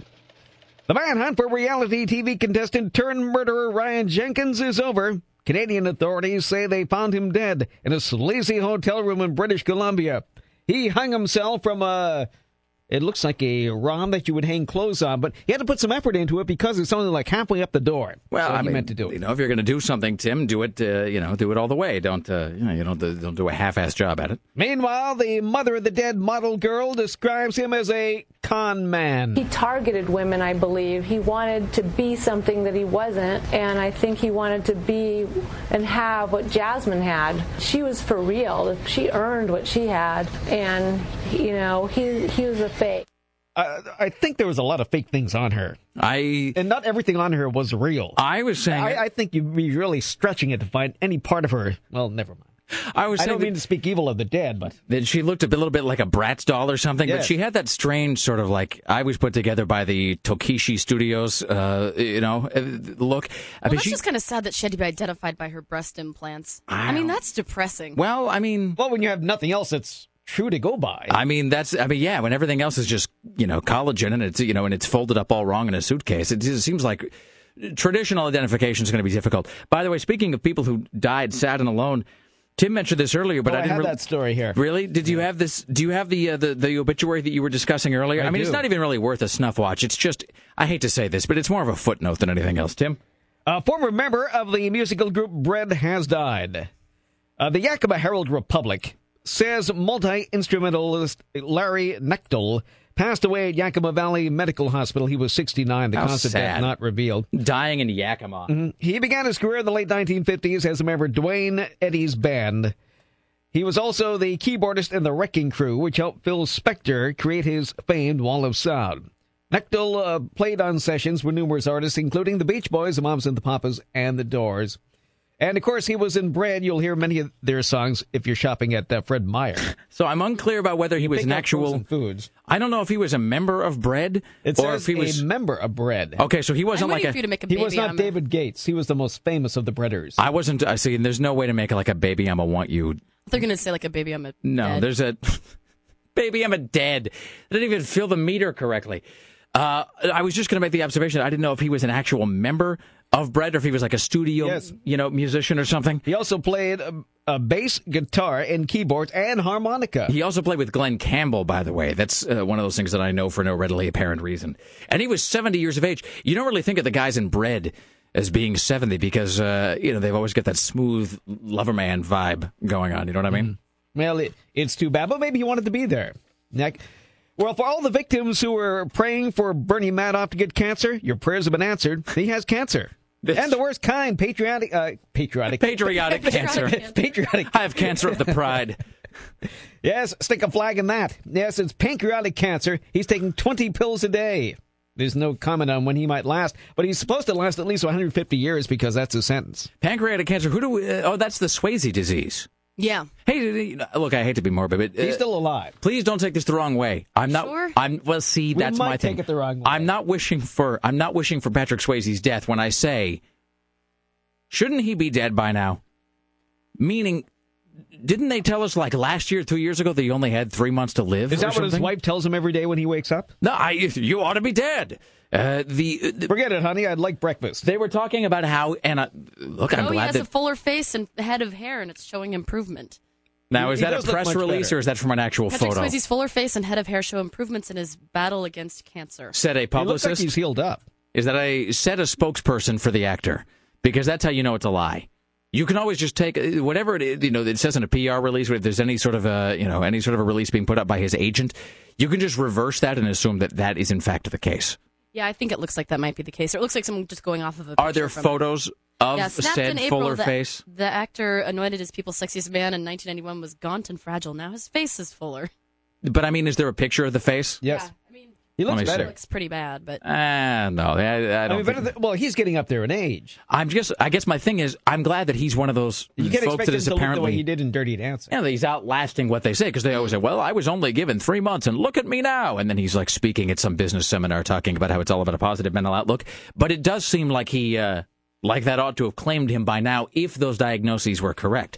So my only point is that Bernie Madoff may plague us for many, many, many years. Here's Tim Riley. A friendly neighbor gives a woman a kidney. This comes to us from Missouri. Two Kansas City women who lived next door to each other for 30 years. Claudine Jackson and Joanne Waltz really got to know each other well.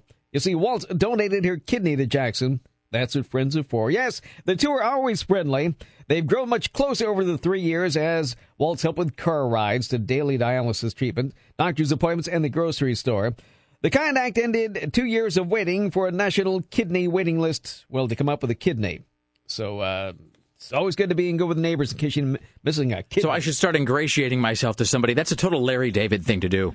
Mm-hmm. Just, can't you see that being a Curb Your Enthusiasm episode where he thinks that he's developing some sort of a cancer, and so he finds somebody who's got really healthy kidneys and just begins, palling up to them? Just, because on the off chance. That's a thing I should do right now. I should start finding I should find someone in your neighborhood. Well, no, not in my neighborhood. People in my neighborhood don't have healthy organs of any kind. I should find somebody to whom I could go, for each organ. In other words, I should find somebody, whose kidneys, are in really good shape, and then I can, I can really pour on the charm. So should I need them someday, I can try to find somebody who would theoretically be able to donate, whatever it is that I might need. Somebody says, did you guys talk about the fact that the model had to be identified by her implants? Yes, we did, but I wouldn't think that there'd be anything there. Like the barcode or the serial number for her implants were. I bet there's a barcode. Or maybe something to identify. I guess on contact lenses they have that too, even though you can't see it now because it's microscopic. But I guess if you get something put into your body, like if it's a steel plate or something, I guess, so they don't know that. Well, at the register on the way out of the plastics, they just scanned her. Hey, speaking of scanning things, so have you guys gone to a Safeway recently since they started putting in the U-scan things? No. Mm-mm. So they, because they have that at Fred Meyer where you I like that. See, so do I typically. I love not having to talk to people. Okay, but here's the thing: at Safeway, it doesn't say the name of your purchase aloud, but it does say the dollar figure aloud as you're scanning things, which makes me uneasy for some reason. I don't really know why. I mean, it doesn't say, like turkey baster, baby oil, but it says, like, as you're scanning things, it says $6.75. Which, for some reason, I find, I don't know, it creeps me out for reasons that I can't really figure. The one that Fred Meyer says, "Thank you, valued customer."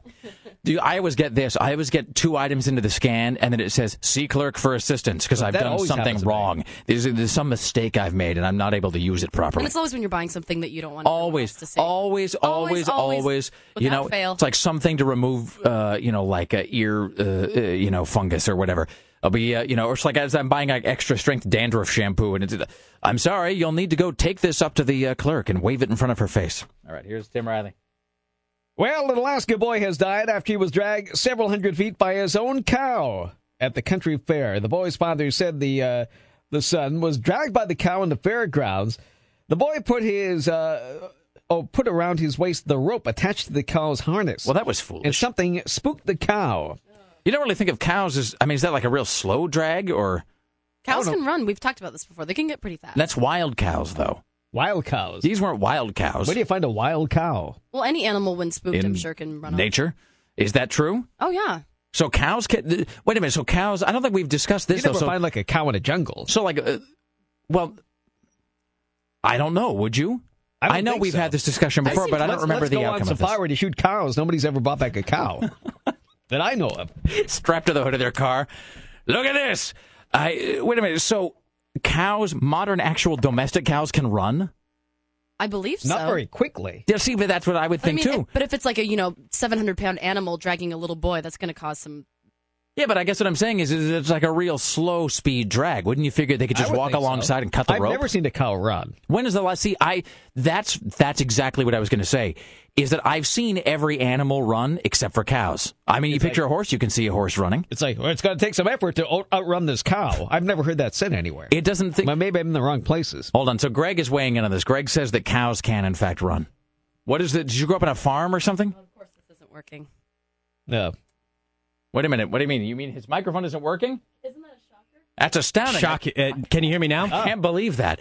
All right, so you grew up... Why did you grow up by cows? All right, I grew up way out in the middle of nowhere in the Willamette Valley, and I grew up by cows, and cows can, I will testify, run very fast. Now, do they do it very often? In other words, is it a thing they're likely to do? Yeah, it's pretty likely. If they get spooked at all, or say you're 8 and you throw a rock at them, they will run very fast. Theoretically speaking. Why don't they have cow races? That I don't know. Can you do cow races for charity? I don't think you can control them very well. Can you prompt them to run? In other words, are they like horses where if you say, like, horses are very much the companion of man, so you can say, come on, let's go crest that hill, and the horse runs alongside you like the black stallion. Can you sort of goad a cow into running along with you as your pal? I don't think you can do it. Yeah, I don't know about being pals with the cows, but you can definitely make them run. It's very easy to do. A cow has no feelings. Okay. On that note... Like a human. We're going to talk to CNN radio correspondent Lisa Desjardins at the top of the hour about the finale of the Cash for Clunkers program, and then at 8:20, Sarah and I will be recapping last night's episode of True Blood. It is the Rick Emerson Show. More from Tim Riley on the way as well. We're live from beautiful downtown Portland, Oregon. It's the Rick Emerson Show on Rock 101 KUFO. It's Monday morning. Stay there. Back after this. The Rick Emerson Show on Rock 101 KUFO. Hey, what's up? It's Funk, and we're out on the corner of Murray and Cornell at the Safeway in Beaverton for Stuff the Bus. We're picking up some new classroom supplies to benefit our local school kids that need them. Come out and say hi to the Nally Pickle guy. He's out here. Take pictures with him and drop off some of your school supplies with KUFO. One more time, it's at Beaverton at the Safeway on the corner of Murray and Cornell. We'll be here all day with KUFO. KUFO! Pop, pop, pop! Portland.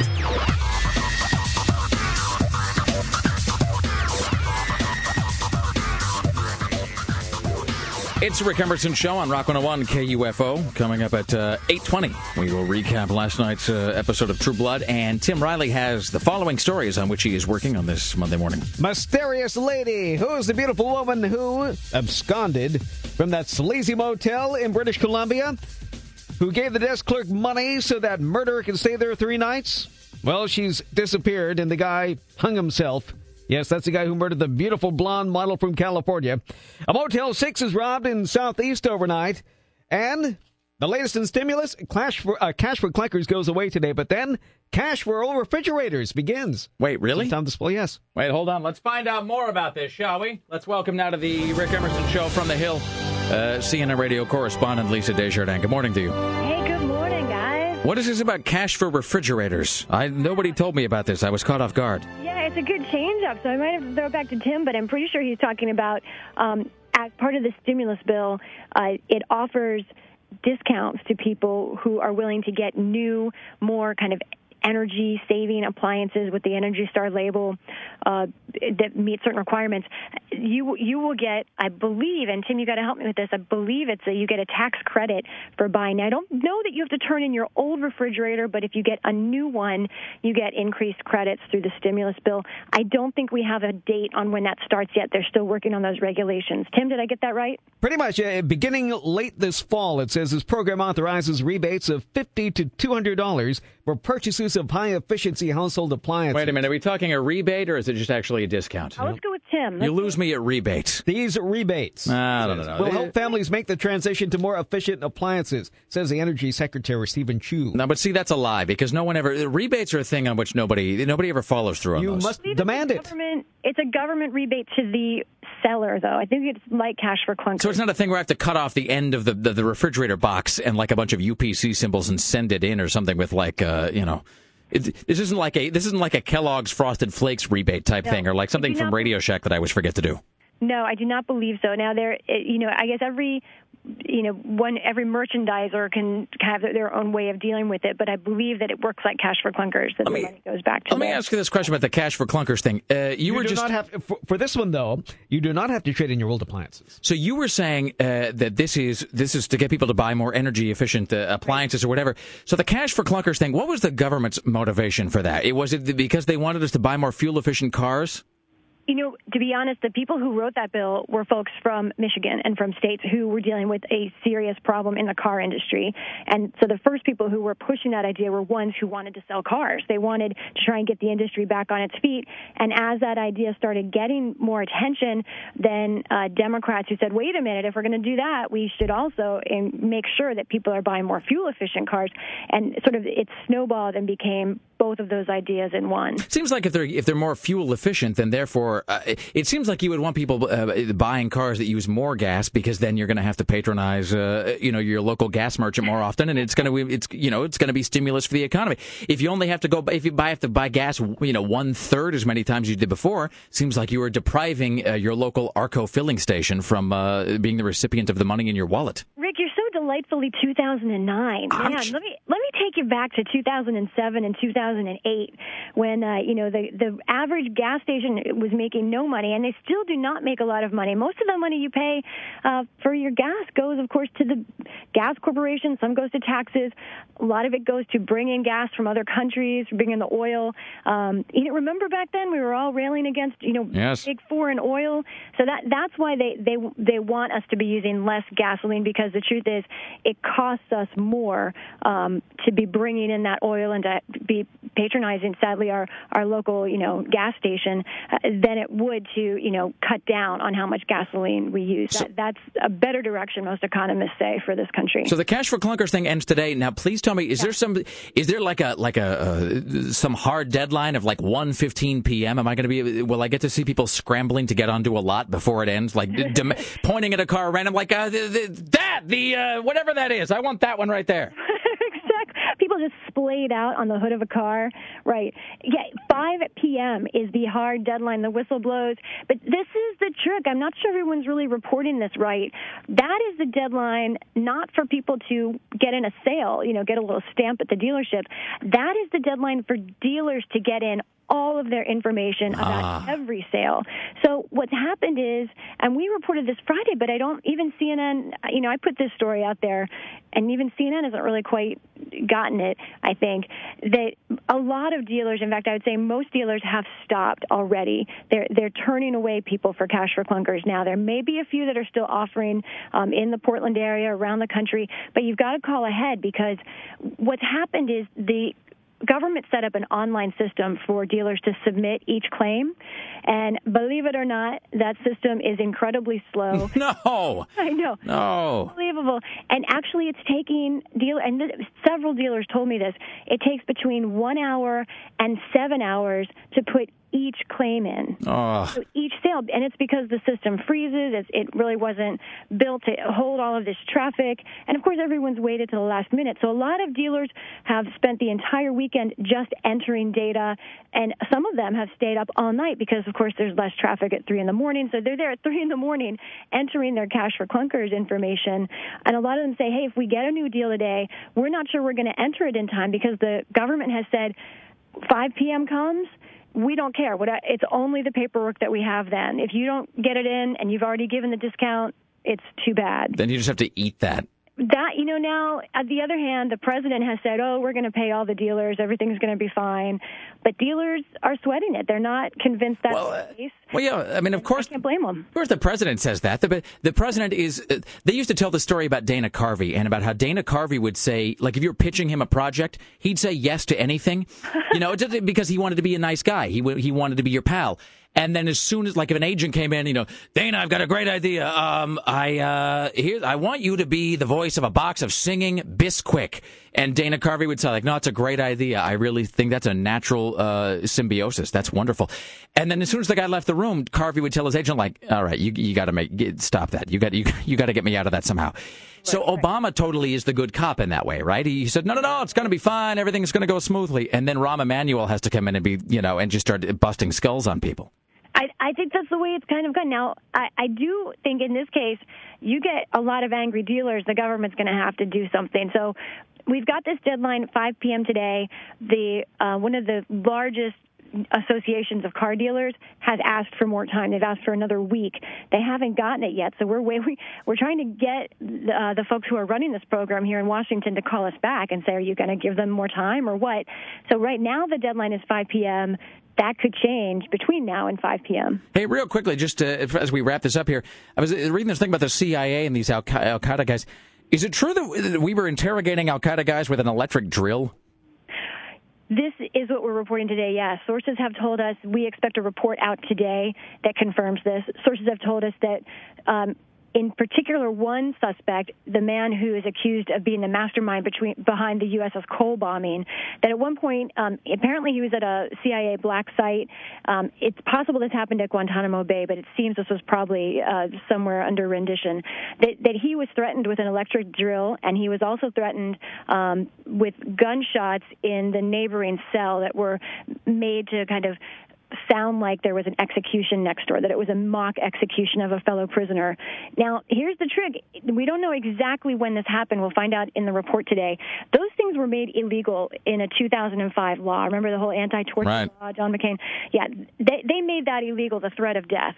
However, this probably was before that, and at that point, it was not in CIA guidelines. It was certainly outside of what the CIA was supposed to be doing, but we don't know if it was. So this is like some really brutal version of the Cash for Clunkers deadline, where they wanted to no, we've only got till 5 p.m. to terrify this guy with an electric drill. Or it could be lobbying group which hears across. What's that? Yes. Can you imagine? Hey, what do you guys got? You got pixie sticks. We got some pipe cleaners. A drill. Okay. No. 5 p.m. Get me the cattle prod now. Jesus. Right. But see, my other question about this is, I think we're in a very tricky place. Americans watch 24, and they all expect that this is what the CIA does. Yeah, sure, they're going to threaten guys with electric drills. That's what they do. Well, it seems like at a certain point we've just started putting Al Qaeda guys in Azkaban. You know what I mean? Like. Seriously, like Severus Snape is there, like, you are going to tell me what I want to know, and then there's like a Dementor looming in the background. It's funny to me that everyone is so surprised when we find out that this is true. I'm not saying that it's right, but it's like everyone is like, oh my gosh, we're threatening guys with electric drills? Well, I don't know. I mean, really? Are people really shocked by that? I'm not saying it's right, and it is something we've got to discuss and figure out. Obviously, America has some problems as far as how we're treating people, but really, are you shocked? I'm going to go threaten a guy with an electric drill just this afternoon. That's how commonplace it is. How about if we get Brad Pitt to scalp them? Moving forward, Lisa Desjardins, thank you. It is always a pleasure. We will talk with you soon. Okay, there you bye. go. Thank you, Lisa Desjardins. All right, excellent. There you go. Fantastic. Straight ahead, Sarah Dillon and I will recap last night's episode of True Blood. Now, are you caught up? You totally finished? Like 1 minute left. Yeah, no, it's the real quality. Yeah, they'll pull it out. The quality all comes in the last 60 seconds. Okay. And Tim Riley has more news as well. Stay there. We return after this live from Portland. This is the Rick Emerson Show on Rock 101 KUFO. Broadcasting from the greatest city on earth. Where I come from, it is normal to be gay. The Rick Emerson Show returns. This is Rock 101 KUFO.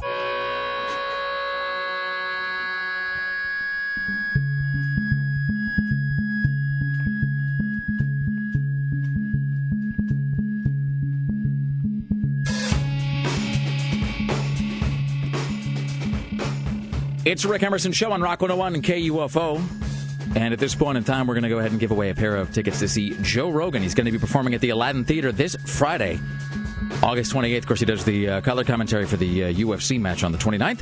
His gig the night before is at the Aladdin Theater. He'll be doing stand-up. You got to be 21 and over to use these. Pair of tickets to see Joe Rogan right now if you are caller 10 at 503-228-4101. Tim, what headlines are we following for the good people of the River City? Glue on a toilet seat is called a sick joke. If you want the tomb above Marilyn Monroe's at Forest Lawn, actually she's buried in Westwood Village Memorial Park, but you're going to have to beat the bid of $4,601,800. No. Really? No, I don't think so. It seems like for $4 million, I could probably have somebody just go get me Marilyn Monroe and bring her back to my house. Mm-hmm. Well, you should be able to.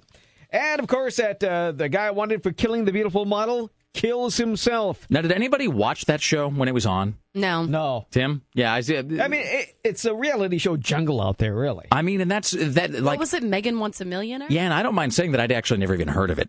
Right. Because there's just too many reality shows to keep track of them all. I watch a VH1 Countdown every so often. What is the VH1 Countdown? Is that where they're kind of like music? Top 20, yeah. Of songs? Yes. What sort of songs do they do on VH1 now? I haven't watched it in a while, but it's your regular top 40. They just take out all the rap stuff. Well, do you remember that? They come up with their own. Because there was this... it's like if Casey Kasem was still doing the top 20 or top 40. I remember that there was this time when I was, and this is not just about aging, but it's about marketing, too. There was, growing up, I watched MTV, and VH1 was for old people. And VH1 was it was all Michael Bolton and Phil Collins and Mike and the Mechanics. And then at a certain point, I started watching VH1... because they had Behind the Music and whatever. And then I realized at a certain point I was watching VH1 Classic, which is sort of creepy because it makes you realize that there's a guy in a conference room in New York somewhere deciding what I'll watch, and then I just do it without even realizing it. Oh, yeah, you're totally typecast. Yeah, where I just, why did I start watching VH1 Classic? I don't know. Some guy in a marketing department somewhere decided I was gonna.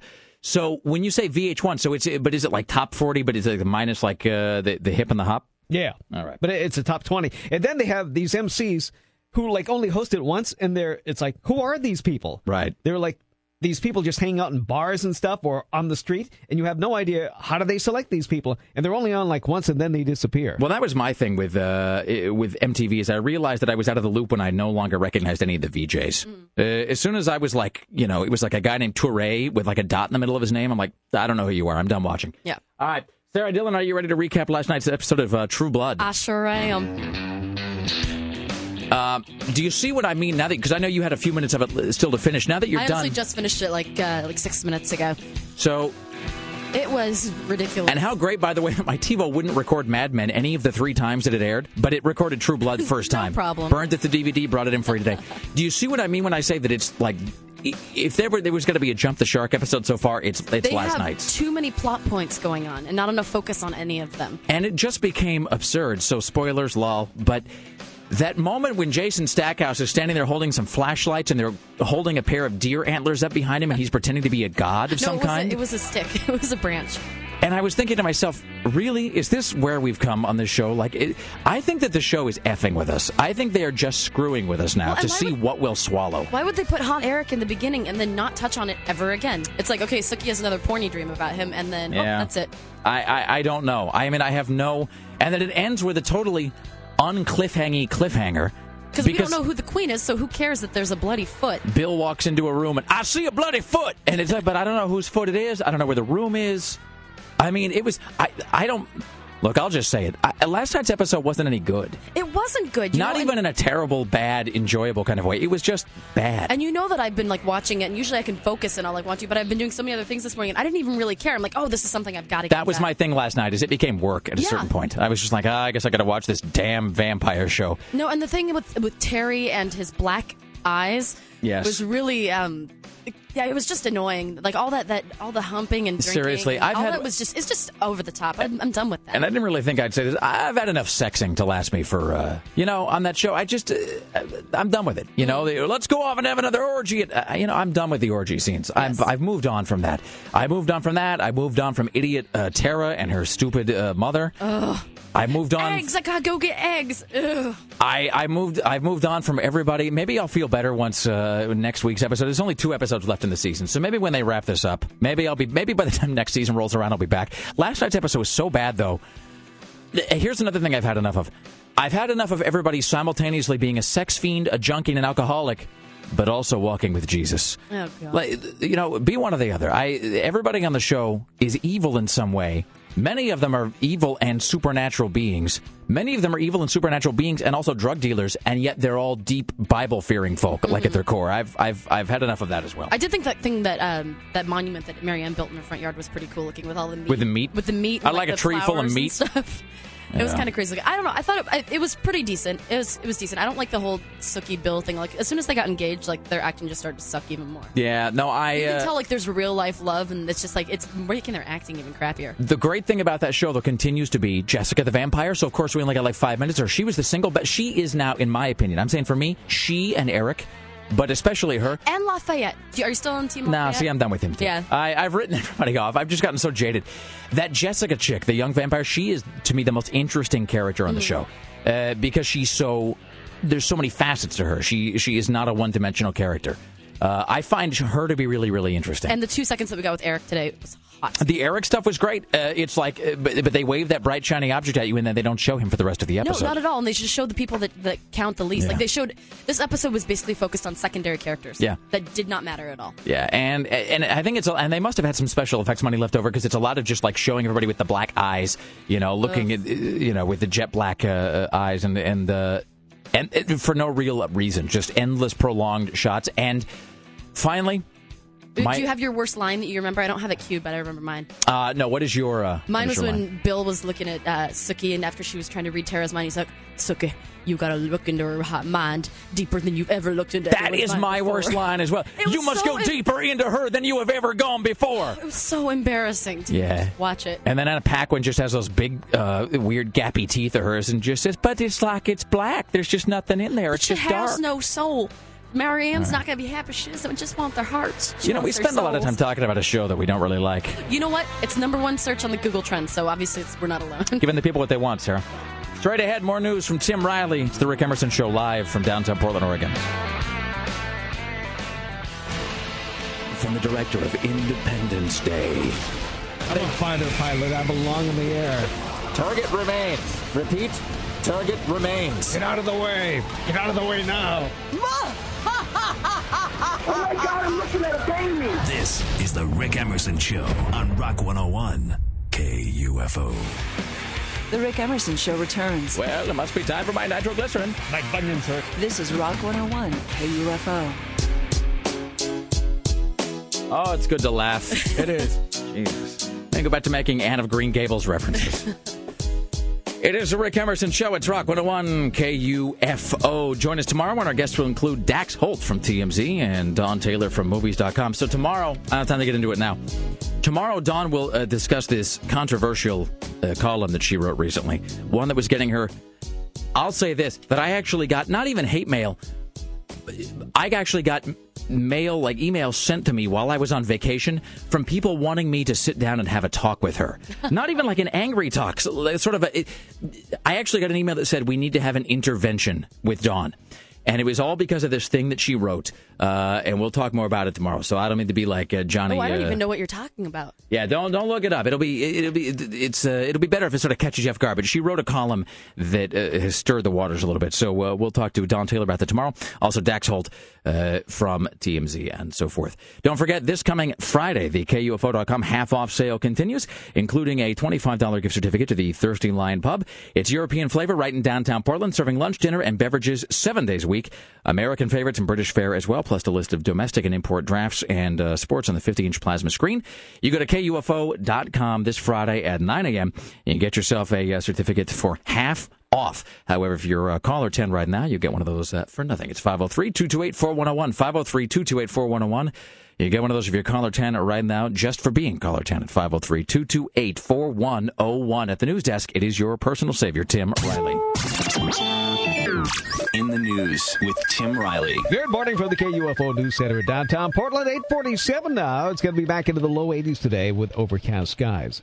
A man with a knife robbed a Motel 6 last night. This happened at Southeast Powell Boulevard. The man pushed his way into the office and took cash. It's just that one at like Powell and 31st or 4th or whatever. See here, I mean, it's got to be. Yeah, how many can there be? It's got to be. A similar robbery took place at another Motel 6 Thursday along Southeast Stark. In that case, the man who robbed the place was also armed with a knife and remains on the loose. I have to tell you, I don't mean to pick on that place, but about every fourth time I drive by that Motel 6, there's cops in the parking lot.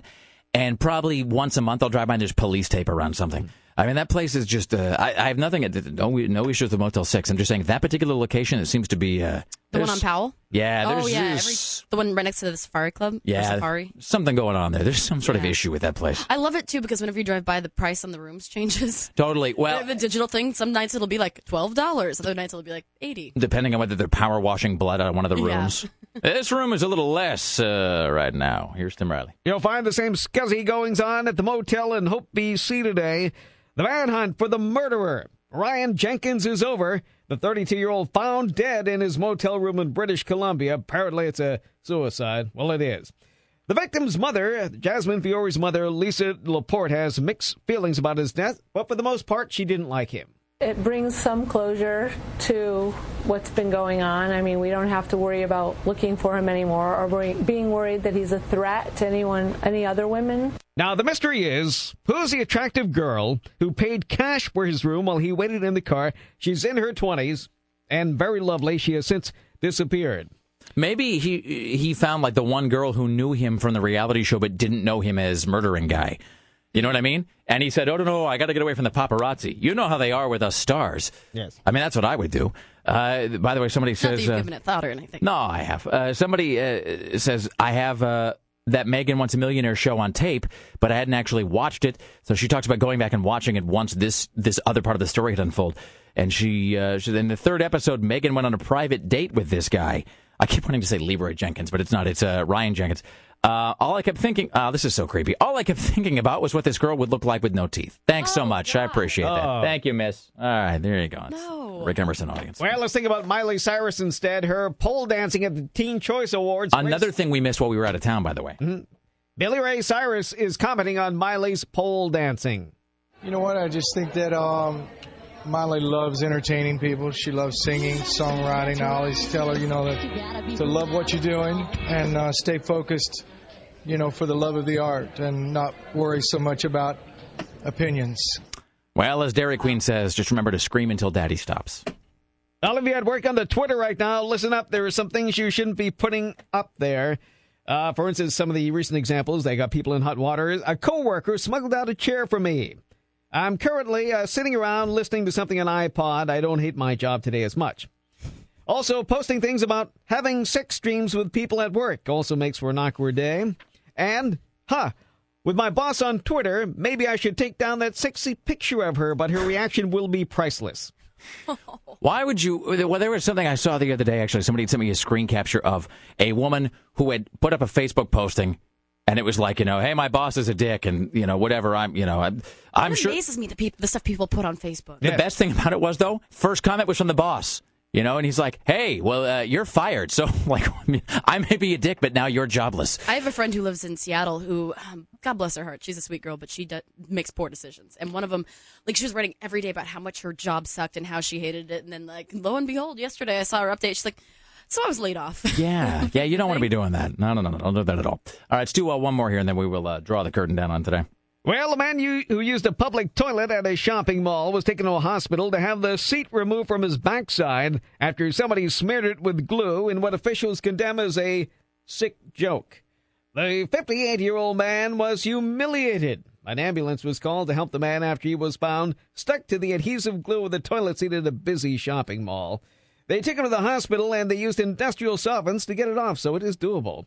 The man, who will not be identified, was not injured, but is extremely embarrassed, said a spokesman for the town. I'm disgusted that a gentleman had to go through that because somebody thinks it's funny. It isn't. I remember when I was a kid, we would have these sort of horror stories that would float around, urban legends about super glue and crazy glue and all that stuff, and how if you get one drop on you and it'll seal your hands together, because there were those commercials that they would air. Remember that commercial where it shows the guy dangling from his hard hat or whatever? Oh yeah, I remember that. It's like a guy holding onto his hard hat, which they've attached to the bottom of a crane with one drop of super glue. And as a kid, we always heard that you would see it in the store, and it seemed like plutonium. Like you didn't even want to touch it because it was so unbelievably dangerous. And my mom worked in the ER, and every now and again you would hear these, And with my mom, everything was an anti-drug scare story as well. So my mom would come in occasionally with these stories about, and then he ran out of cocaine, so he snorted super glue, or whatever. And it was always snorting and injecting something, that you shouldn't. Like my mom told me the story one time about that guy who ran out of drugs, and so he decided to inject peanut butter. And the super glue, though, figured into all of these stories. And then as soon as I became an adult and I started working on this damn show, we started hearing these stories once a year about somebody mixing up the super glue with their eye drops. And so the fear came back, tenfold. So it's a substance that continues to terrify me. Join us tomorrow when our guests will include Dax Holt from TMZ and Dawn Taylor from Movies.com. We want to thank CNN radio correspondents Amanda Moyer and Lisa Desjardins, as well as Evan Handler from Californication. The second season comes out on DVD tomorrow. Christy Turnquist from The Oregonian as well. Rick Emerson Show produced today and every day by the lovely and talented Sarah Dillon. For Rock 101, KUFO in the newsroom, Tim Riley. On the phones, Greg Nibbler. The front desk, the gatekeeper is Dave Zinn. The web mistress is Bridget from upstairs. And Alpha Broadcasting Alpha Broadcasting Portland marketing guru. I got to figure out how to say that. It's going to be a whole mouthful of words I got to rejigger around. Susan Don't F With Me Reynolds, executive producer, when Christopher J. Paddock. Tim Riley is wearing a tattoo on his right bicep. What did you say? Did you say, ladies and gentlemen, Black Label Society? Yes. Did you say, are you ready to rock? Soon. I did. I asked, are you ready to rock? The answer is always yes, Tim. It was. I was amazed. Thank you all for listening. Buzz is up next with Smells Like the 90s. It is... I don't know what the date is because every time I hit it, it goes and makes a plonking sound. The 24th. And... Attention broadcasters in the greater Portland area. Your daily show prep is now concluded. Thank you for listening.